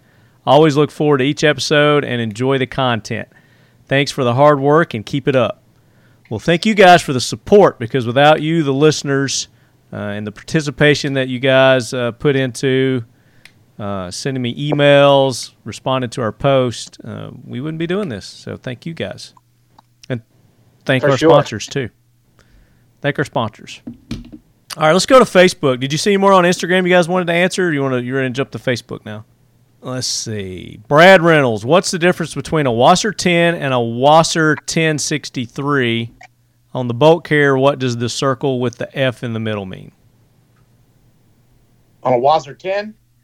So he wants to know first what's the difference between a Wasser 10 and a Wasser 10-63? Now, as far as that bolt marking, I do not know. But I'm assuming it's a proof mark. I don't know exactly which marking it is.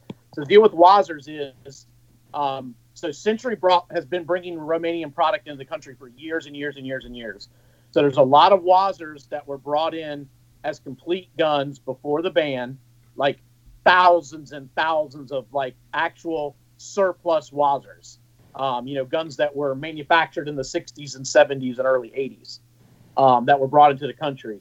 And then there's a ton of Wassers that are brand new, made at Cousier, brand new guns that are just manufactured and shipped. So there's a lot of different variation out there in the market.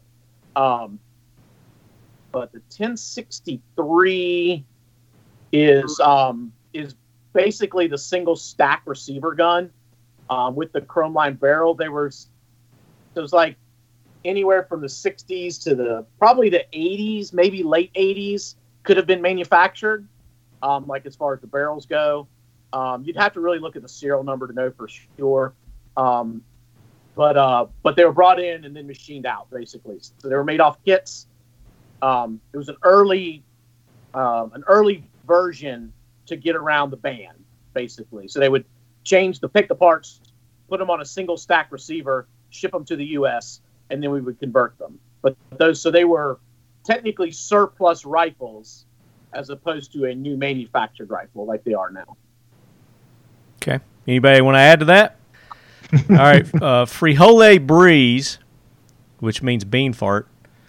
Are there other features that give similar information like the markings, such as unique parts, fasteners, or assembly techniques that should also be considered or used in identifying and understanding AKs? Yeah, I think, with the rivet pattern on the Chinese, I'm sure you guys have talked about obviously the Yugos being quite different. And but as far as, some of the more common ones, I mean, Hungarians pretty much stand out. You can look at the wood furniture, like handguards, whether they have a palm swell or not. I don't know. Sights. Anybody else got anything that kind of would be an identifier? I mean, a hooded front sight's a pretty good indicator you're already looking at Chinese. Mm-hmm. Yeah, the Hungarian trunnions are squared off in the front. If you take the handguard off, instead of there being kind of a chamfer on the left and right side, like at 430 and 730 on the clock face. On the Hungarian ones, they're straight across the bottom. Generally, the profile, the squared off front on a trunnion where the barrel pin is, that generally is associated with China, but I've seen Mahdi's that have it as well. Don't know if they got their parts from China or what, because I've seen them both ways. But it's not a bad thing. Yeah, I think furniture is definitely a good starting point too, because German with their pebble stocks and laminate versus regular. There's Hungarian furniture pretty much stands out, especially having the backwards front pistol grip. The reverse dong is the technical term for that, James. Please, reverse use dong. the correct. The Romy dong and Hungarian reverse dong. Any dong is a good identifier. You've already eliminated a lot of countries. John Luecke. How would you say that? Lukey? Lukey. We'll call him Lucky. But it sounds like an name. We'll call him Lucky. John Lucky. I'm enjoying the AK Corner. I'm trying to make sense of all y'all are saying. Now my question, I'm thinking of putting an AK in my shooting collection. Where do I start? I don't like the stock. Are the variants easier on the shoulder? Are different ones, do different ones shoot differently? Thanks. John, you're not going to like my answer, and I apologize. Don't change the stock. Instead, do some training. There you go. That's the. It sounds blunt. It sounds mean. It's the truth, though. I used to hate it. Also, I felt like it was just pounding my shoulder. Shoot a 12 gauge and then go shoot your AK. Yeah. Well, and I had a moment recently, and actually I saw this last year, but it got reinforced this year. I went and observed part of a Sonny Pazikis class, and this year I went and took one, and he did a demonstration that absolutely blew my mind, where he put the AK, like balanced it on his arm and pressed the trigger to debunk this recoil thing. Mm-hmm. And the AK doesn't jump off your hand or off your arm, off your forearm. There's hardly any, like, it goes back, undulates back, and it undulates forward, and it stays in position other than that. And so this concept of it pounding you only happens if you're tensing up and driving into the system as it's trying to drive back. But if you loosen up and you learn how to become one with that rifle and let it be an extension of yourself, you find that it's actually a really comfortable platform to run, and it stays on target a lot easier. So really it just comes down to learning how to kind of hold it, manipulate it, and run it, and not so much what stock you have on it, or what kind of, especially in AK, you're limited and you're looking at possibly a big mod to do. And there's really not anything I think is better out there. No, personally. Not at all. And the recoil, like you said, I mean, it's really not that bad for an AK. I mean, if he's doing a build that's different, I would, then by all means get wild, because now you get to decide your rear trunnion, which gives you tons of options. But if you're buying an AK, there's not it's a good platform. There's not a lot you need to mess with right now, So I will say personally, from experience, I don't like underfolders to shoot as well. Yeah, I don't think they line up as well. So I do prefer a fixed stock. But underfolders do shoot well. You just have to learn how to shoot them. They're different. And there's a fixed stock.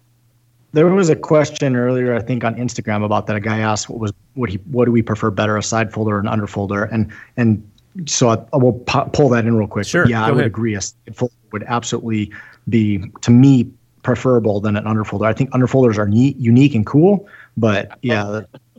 Yes, you're right. I don't like shooting them, but I love it's having an acquired feel. Yeah. So I have a different take on this, but I think for average size males, I don't really disagree with either James or Andrew.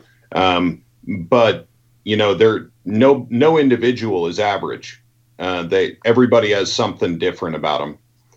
For me, I have really long arms, and the standard AK setup does not serve me well. The stock is fine, but the handguard where it is really close into my body, and I don't do the full Costa, but I go most of the way down the handguard when I'm being comfortable. And if I do that on a standard AK, I'm getting a 3rd degree burn pretty quickly. So, but with respect to stocks, my wife is maybe 5'2", something like that. She's really small. She can't even shoulder a standard AK. She's bladed out so far that it's ridiculous. So it really does depend on who you are as a person and what your build is, whether you have any disabilities. But the rear trunnion, which a whole bunch of different folks are doing, we've moved to it as standard for exactly this reason, that everybody's built differently. Everybody has different preferences. And with the 1913 rear trunnions emerging as a standard, with one screw, you can change out your stock. And it's literally 2 minutes and you've got something completely different. The SIG side folding telescoping stock, I think Marty's running that most of the time on his 1775, regardless of what. No, sir. I switched to the Occam honeycomb. Yeah, the hex there. Yeah, I like it much better. I know you got to call it the honeycomb. I call it the hex. Yeah. But the other real issue that he's talking about with being easier on the shoulder is the vast majority of felt recoil on the shoulder is due to the bolt carrier on an AK, and the standard gas aperture on the barrel is sized for a machine gun, and it's massively overgassed so that it will function at -45 Fahrenheit and still be fine. Several companies, we're certainly not the first, Rifle Dynamics has been doing it for forever, has necked that aperture down, and the difference in felt recoil is pretty amazing without having that bolt carrier rocketing into your shoulder. All that said, what James said about, Sonny Pazikas's lecture is very correct. If you kind of softly cradle the gun, you have way less felt recoil and your shoulder getting beat up than if you're really hugging it hard into your shoulder the whole time. And it's worth doing. One thing that I do as a party trick to show new shooters is that I'm big enough to do this, but I can just shoot an AK rifle like it's a pistol, and I just put an outstretched arm and hold it one-handed, and I'll ring steel or something like that to just show that there's nothing. This is not a 12 gauge with 3.5 Magnum turkey loads in it. It's a pretty tame cartridge, all things considered. Yeah. Yeah, I don't want to leave John hanging either. I looked at the question a little more in depth, and it wasn't just about the stock. It was about, are other variants easier on the shoulder? And the answer would be yes in that regard. That obviously import guns and things were built for a different purpose, and a lot of guns are built, especially like some of the later Russian guns, are built very sloppy. So they're overgassed. There's a lot of overgassing, and that does contribute to that. So you're 100% right. Getting a gun that's more tuned to you. So my recommendation for him, he says, is there, where's the starting point? I would suggest, and this isn't to be shameless or because we're sitting here on the show together, but I would suggest looking at the Occam gun for that reason, because like you said, it comes from factory with the option to change out the stock, and you have it's more tuned, it's more refined. So, some of these quality American companies are putting out some stuff. The Vishka is a very smooth shooter. That's a smooth shooter. Nice. There's, like you say, some of these more modern American production probably would be a good opportunity to look at, I guess, if I was starting out. Just to throw in my 2 cents on that, I've been able to spend some time with the Occam gun. I think it's a fantastic rifle. It really depends on his budget. If he's looking for a high speed, kick ass, decked out, bad mofo of an AK, by all means, get you an Occam 1775. It's got all the bells and whistles, whatever you can think of to put on it. He's put on it. It's ready to rock and roll. If you're looking for something more in your budget, that's a different story. But if you're looking for a high speed, badass AK, absolutely, the Occam is a great option, and it is got the gas system's a little more regulated, so more refined type of AK build. But that, like I said, that depends on your budget. It's also something that you can buy a standard gun like a Visca, like a Wazer, like whatever, and then add certain parts from companies like Occam or Rifle Dynamics to get that result as well, so you can kind of build it as you go. So he's got multiple options. He just has to figure out his budget, I would say. You can also get a really fly hoodie at Factory 47. It'll cushion some of that blow in the shoulder. Yes. That's perfect. The next thing I was going to suggest. And that's a perfect lead-in. Yeah. Why don't we give away one of your swag packs right now? Let's do that. All right, perfect. Let's do that. How are we doing that? So so you're giving 3 away, and you're going to have a shirt, a hat, and a mug, a tumbler in that. So whoever the winner is, you're going to shoot me an email with your shirt size, so we can get you the right shirt size. But let's do that. So we'll start with Brian. And Brian, what I want you to do is from Instagram and Facebook, what question really stood out to you, and that's who the first winner of this swag pack is going to be.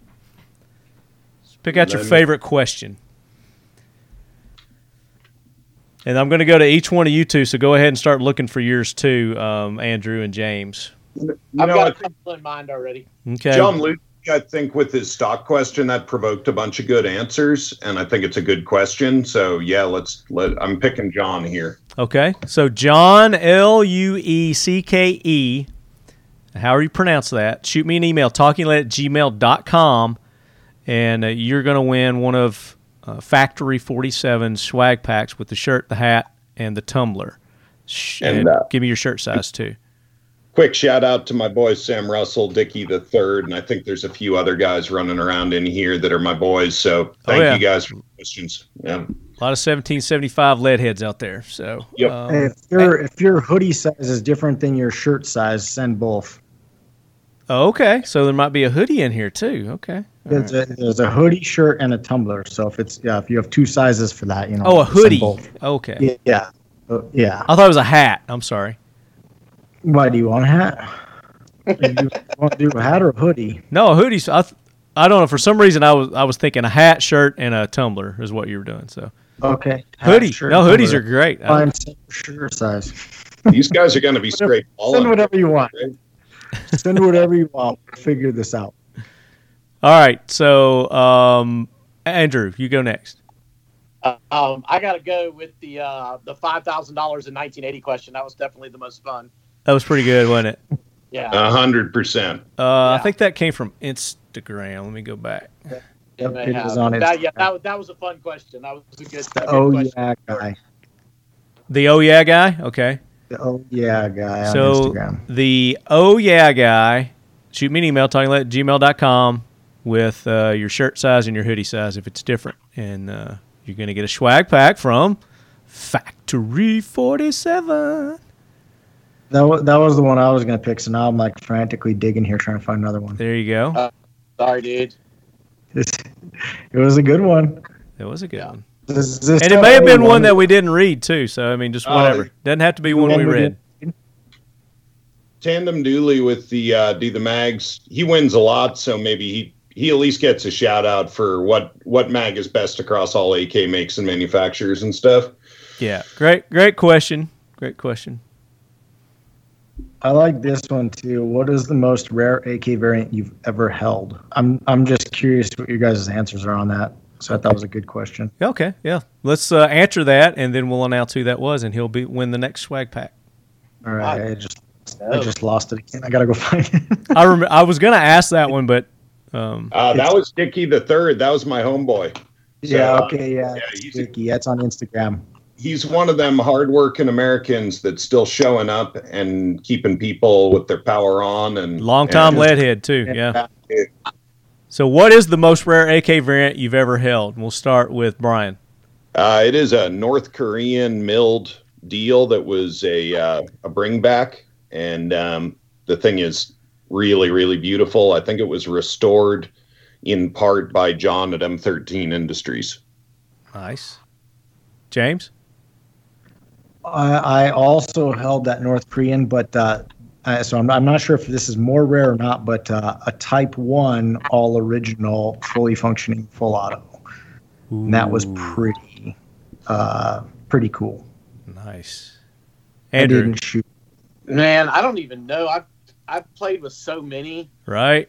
But I mean, it would definitely be a full auto, one of the full auto guns. So I've actually got to shoot a lot of original Chinese full auto guns, which has been pretty cool. But just holding them, I don't know, man. I've held some guns in some museum collections that were pretty rare. I mean, but honestly, I don't think I've ever held anything as rare as the North Korean gun. I mean, that's probably one of the rarest AKs there is in the U.S. I mean, what are there? Maybe like 4 or 5 known. It's something like that. Yeah. I mean, so I mean, as far as rarity, I don't think I've held anything as rare as I've seen pictures of North Korean guns. I've never personally held one, but I mean, I've shot a lot of all original, Chinese full autos, Russian full autos, different stuff like that. Yeah. Just from doing what I do for so long, I've gotten a lot of cool opportunities. Yeah. Yeah. Same thing with me. I've had the opportunity to shoot some pretty cool stuff. When I went over to Poland, that's right. That was pretty cool. I got to shoot a lot of really cool Eastern Bloc full auto guns. Probably one of the coolest, I guess, was the the German gun, I mean, this is not an AK, but it was a German gun that was actually used in the assassination of, was it Bernhardt? I can't remember what the guy's name was. But the gun didn't kill him. Actually, it was a grenade that killed him. The gun malfunctioned. But this guy had the gun in his collection. And Wow. I got to hold it. I did a post on Instagram about it. So you guys, like the assassination that started World War I, like Franz Ferdinand or whatever. no. It was World War II, and it was Okay. the big German guy that was like giving credit for all the atrocities and stuff. I'm trying to find my post here where I posted. Which one? Like, Yeah. Right, which one? That's the well, they're problem still with pretty doing rare guns. I Yeah. wish they weren't as rare, but they're pretty rare still. Yeah. Yeah. Fuck it. Anyway, that's probably the the most significantly historical gun that I've ever held. All right, so that was the winner was Dickie the Third. Dickie the Third. Yep. All right, Dickie, shoot me your contact info, your shirt sizes, hoodie sizes, and we'll get those over to James, and you win the third swag pack there from Factory 47. So, James, thank you for rewarding our listeners with that. Yeah, I know they're no going to problem. appreciate Yeah, it. if you don't mind, I have a coupon code for everyone else that didn't win if they're interested. Absolutely. Talking Lead, all lowercase, at factory47.com, 10% off your entire order. So, Fuck yeah, dude. Talking Thank Lead, you. Talking Lead is the discount code. Use that at checkout, and you're going to get a 10% off your purchase there at Factory 47. Woo-hoo. Everybody's a winner on the Talking Lead Everybody's podcast. the winner. Um, When you talk about AKs. If you guys haven't been to Factory 47's website too, you guys, if you're AK guys, you got to go check it out. He has so much cool shit, and you all know I love AKs. But I was actually looking around. I've got one of his Kalashnikov patches somewhere. have you got one of those? Yeah, those yeah, are I cool. got one somewhere. I gotta find it. I think it might be on one of my badges from SHOT Show or something, hanging around somewhere. Yeah. But yeah, he has a bunch of like really cool. Like if you're an AK nerd like the rest of us, like you're gonna get on his site and like freak out. But remember, it's Factory 47 and Factory's FAK, not FAC. Yeah, see what I did there? We put AK-47 in the name. Yeah. You know what? Shit, Even man. your last name has AK in it. I know, right? It's meant to CZ be. and AK. You got a badass last name, dude. Yeah, man, thanks. But yeah, it's FAKTORY47.com. And that's awesome, dude. Thank you so much. 10% off, Leadheads. And I Well, think thanks. everything except patches is made in the U.S. by Americans and veteran-owned companies, as far as I know. The big, his partner on the shirt side is a big-time cool guy, American, has done a bunch of good stuff. And so you're supporting the people that we love, who love liberty, going downrange and all that. So it's a big deal. Yeah, and everything we've been talking about today, all the symbols and stuff like that, he's got a lot of those on the shirts, on the hats, on the hoodies, and tumblers and stuff too. So that's pretty cool. Ties in perfect with the show. Yeah. So wasn't that awesome giveaway? I mean, we reward yeah. the Leadheads here on the AK Corner, Talking Lead AK Corner, presented by Century Arms. But that's it. That's our finale, season finale. This was our 12th episode, and it was a great run. All right, let's give away an Absolutely. AK. What? What'd you say, Andrew? Let's give away an AK. Oh yeah, I forgot. We're giving away an AK too. My generator like pulled up, like I'm like chomping at the bit. I'm ready to go. All right, so everybody that took part on Facebook and Instagram, these are the eligible parties. So I went through and I assigned a number to everyone. So number 1 is Dan L. Americano. Number 2 is Ed Burton. And let me clarify this. This is as of when we were recording. So if you put your question in after this, sorry. So these are all the people as of this recording that took part. All right? Number 3 is Brett Badal. Number 4 is Matthew Lade. Number 5 is Kenneth H. McGee. Number 6 is Jay Allen, also Jason Edgar. Number 7, Sam Russell. Number 8, Frijole Breeze, Beanfart. Number 9 is John Lucky, that name that we don't know how to say, Luecke. Number 10, Nathan Shepard. Number 11, Brad Reynolds. Number 12, Red Lights and Orange Stripes. Number 13, John Adams III. Number 14, Robots WTF. Number 15, Mustang Perry. Number 16, Matt Cousins 1982. Number 17, Dickie the Third. Number 18, Brian will like this one. It's our good buddy FPS Murdoch. Heck yeah. 19, Tandem Dooley. Good old Dooley. He's been on the show a few times too. Number 20, Low Tan 89. Number 21, Rabid Porcupine 58. Number 22, Giddy Up. 23, and this is The Gens Reloaders. 24 is the Oh Yeah Guy. 25 is, what is this? Something Fist. I can't even read my own writing. Instafist? Gangstafist?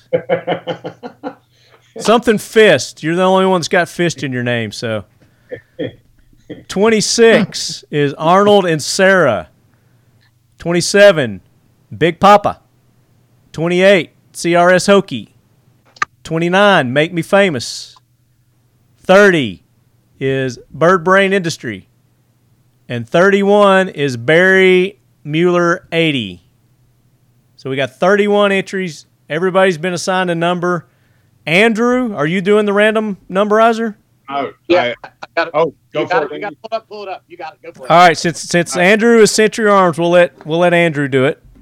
And you're using a Google numberizer, random I'm numberizer? using Google random number generator. All right. So hit it, and let's see who our winner is. 1 through 31. Number 10 is our winner. Number 10, Nathan Shepard. Congratulations, Nathan Shepard. You just secured yourself a Vishka, Century Arms Vishka. And tell them about the Vishka, Andrew. Well, it is our current standard AK main gun that we have on the market. It's 100% U.S. manufactured. It uses 100% machined trunnions. So the trunnions are actually machined from hardened tool steel. So they're not forged or cast. They're actually machined. It's also got a nice parked finish. Pretty awesome gun. We've sold quite a lot of them. It may take us a bit to get him that AK, but we've got it. We're making as many as we can every day. As everyone knows, there's quite a run on guns right now. But yeah, definitely we'll enjoy it. I know Marty's got one. I've got several. Definitely great shooting AK, and you'll have a lifetime of fun with it. There you go. There you go. So congratulations, Nathan. And thank you all you lead heads. Thanks to all you lead heads for taking part and making Season 2 of the Talking Lead AK Corner such a success. I couldn't have done it without you guys.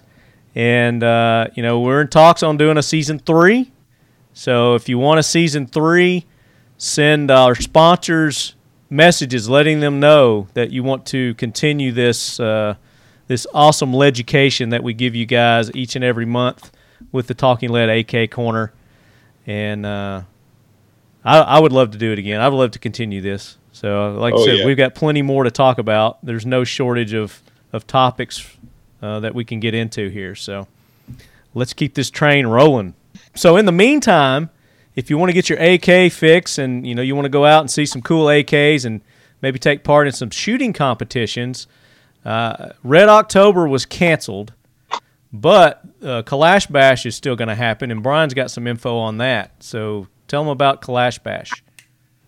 Oh, Andrew has the info on Kalash Bash. Just very briefly on Red October, it was not their decision. The way the liability laws work in Nevada, if anybody got sick at that event, Red October and everybody else would be on the hook for any damages associated with that. This is a looming problem that needs to be solved very quickly, because the idea that business owners are liable for whether somebody gets sick in their establishment, that's just, tort law and, civil law in general in this country is a mess. And if those kind of laws continue with COVID, I think it'll be really chilling for anybody looking to get into business or to continue to do business. So to the degree that people can make their voices heard to local and regional authorities that this is BS and that we need some protection for small business, that'd be very cool. Good deal. So, Andrew, Kalash Bash. So, as of now, Kalash Bash is still happening. It is October 9th and 10th, I believe. It's at a range outside of Houston, Texas. So it is in Texas. This is a rescheduled event. It was originally supposed to happen in April. Free America. Rescheduled it in October. Do what? I said Texas, Free America. Yeah, that's right. Exactly. So, I don't know. I guess go to their website to get more information. I'm not really sure on specific details on the event, except for Century Arms will be there representing the shooting. So if you guys are in the Texas area or the Houston area or want to come out that area for the event, I'm sure you can check out their social media or their website or whatever and find out more information. But that's the only thing I know about Kalash Bash, is that it is, as of today, it is still happening. Okay. And are you aware of any events or anything going on, James? AK related? I am not. I was sitting here listening diligently to the updates on the 2 events that I did know about. Okay. And you can also, train until, season 3 gets here. 212 training group, still running their training all over the country. We're in talks with them right now to come to Nashville and work a AK specific training class at Royal Range USA. We'll give you more details once we get that all ironed out. That's going to be next year sometime, beginning of next year. But I know that they still have classes that are filling up.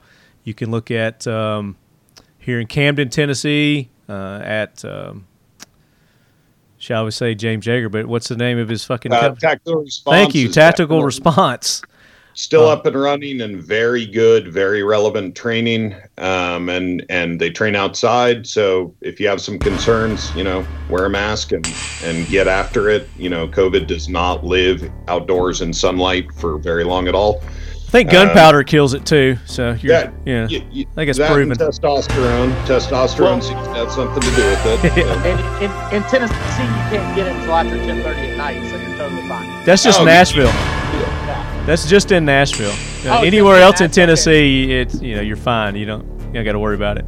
Yeah. In Nashville, you only get it after 10:30 at night. Exactly. But in the meantime, keep those emails, social media messages coming in to me. If you've got suggestions for shows, guests that you want on the show, send those to me, talkinglead@gmail.com.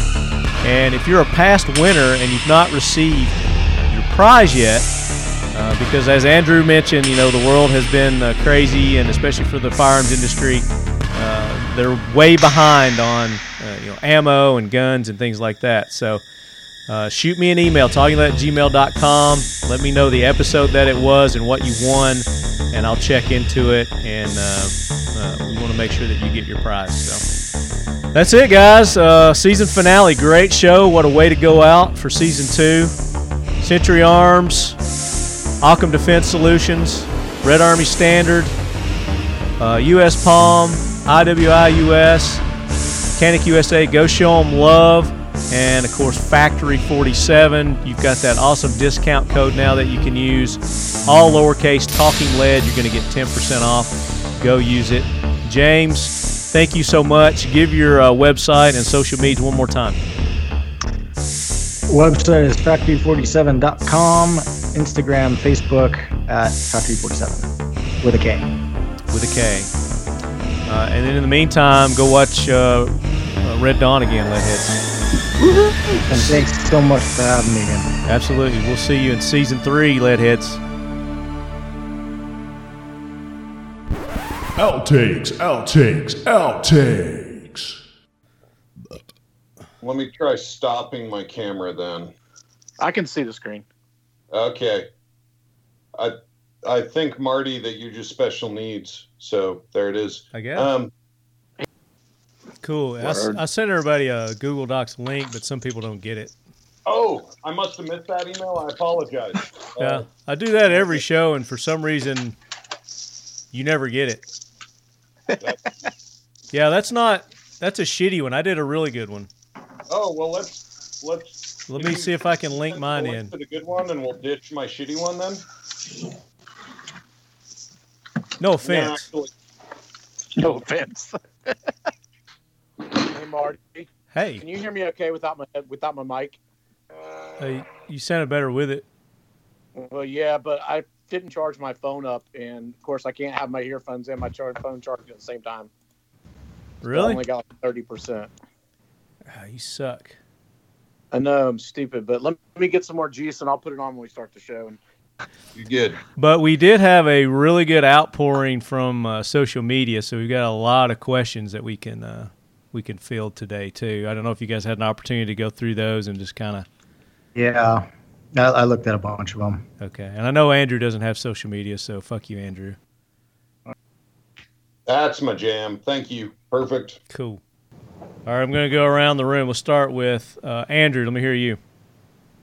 Charlie Tango Tea Kettle Barbecue. You got me. Yes, no. We good? Yep. David Martin Putin farting. Yeah, you're good. All right, Brian.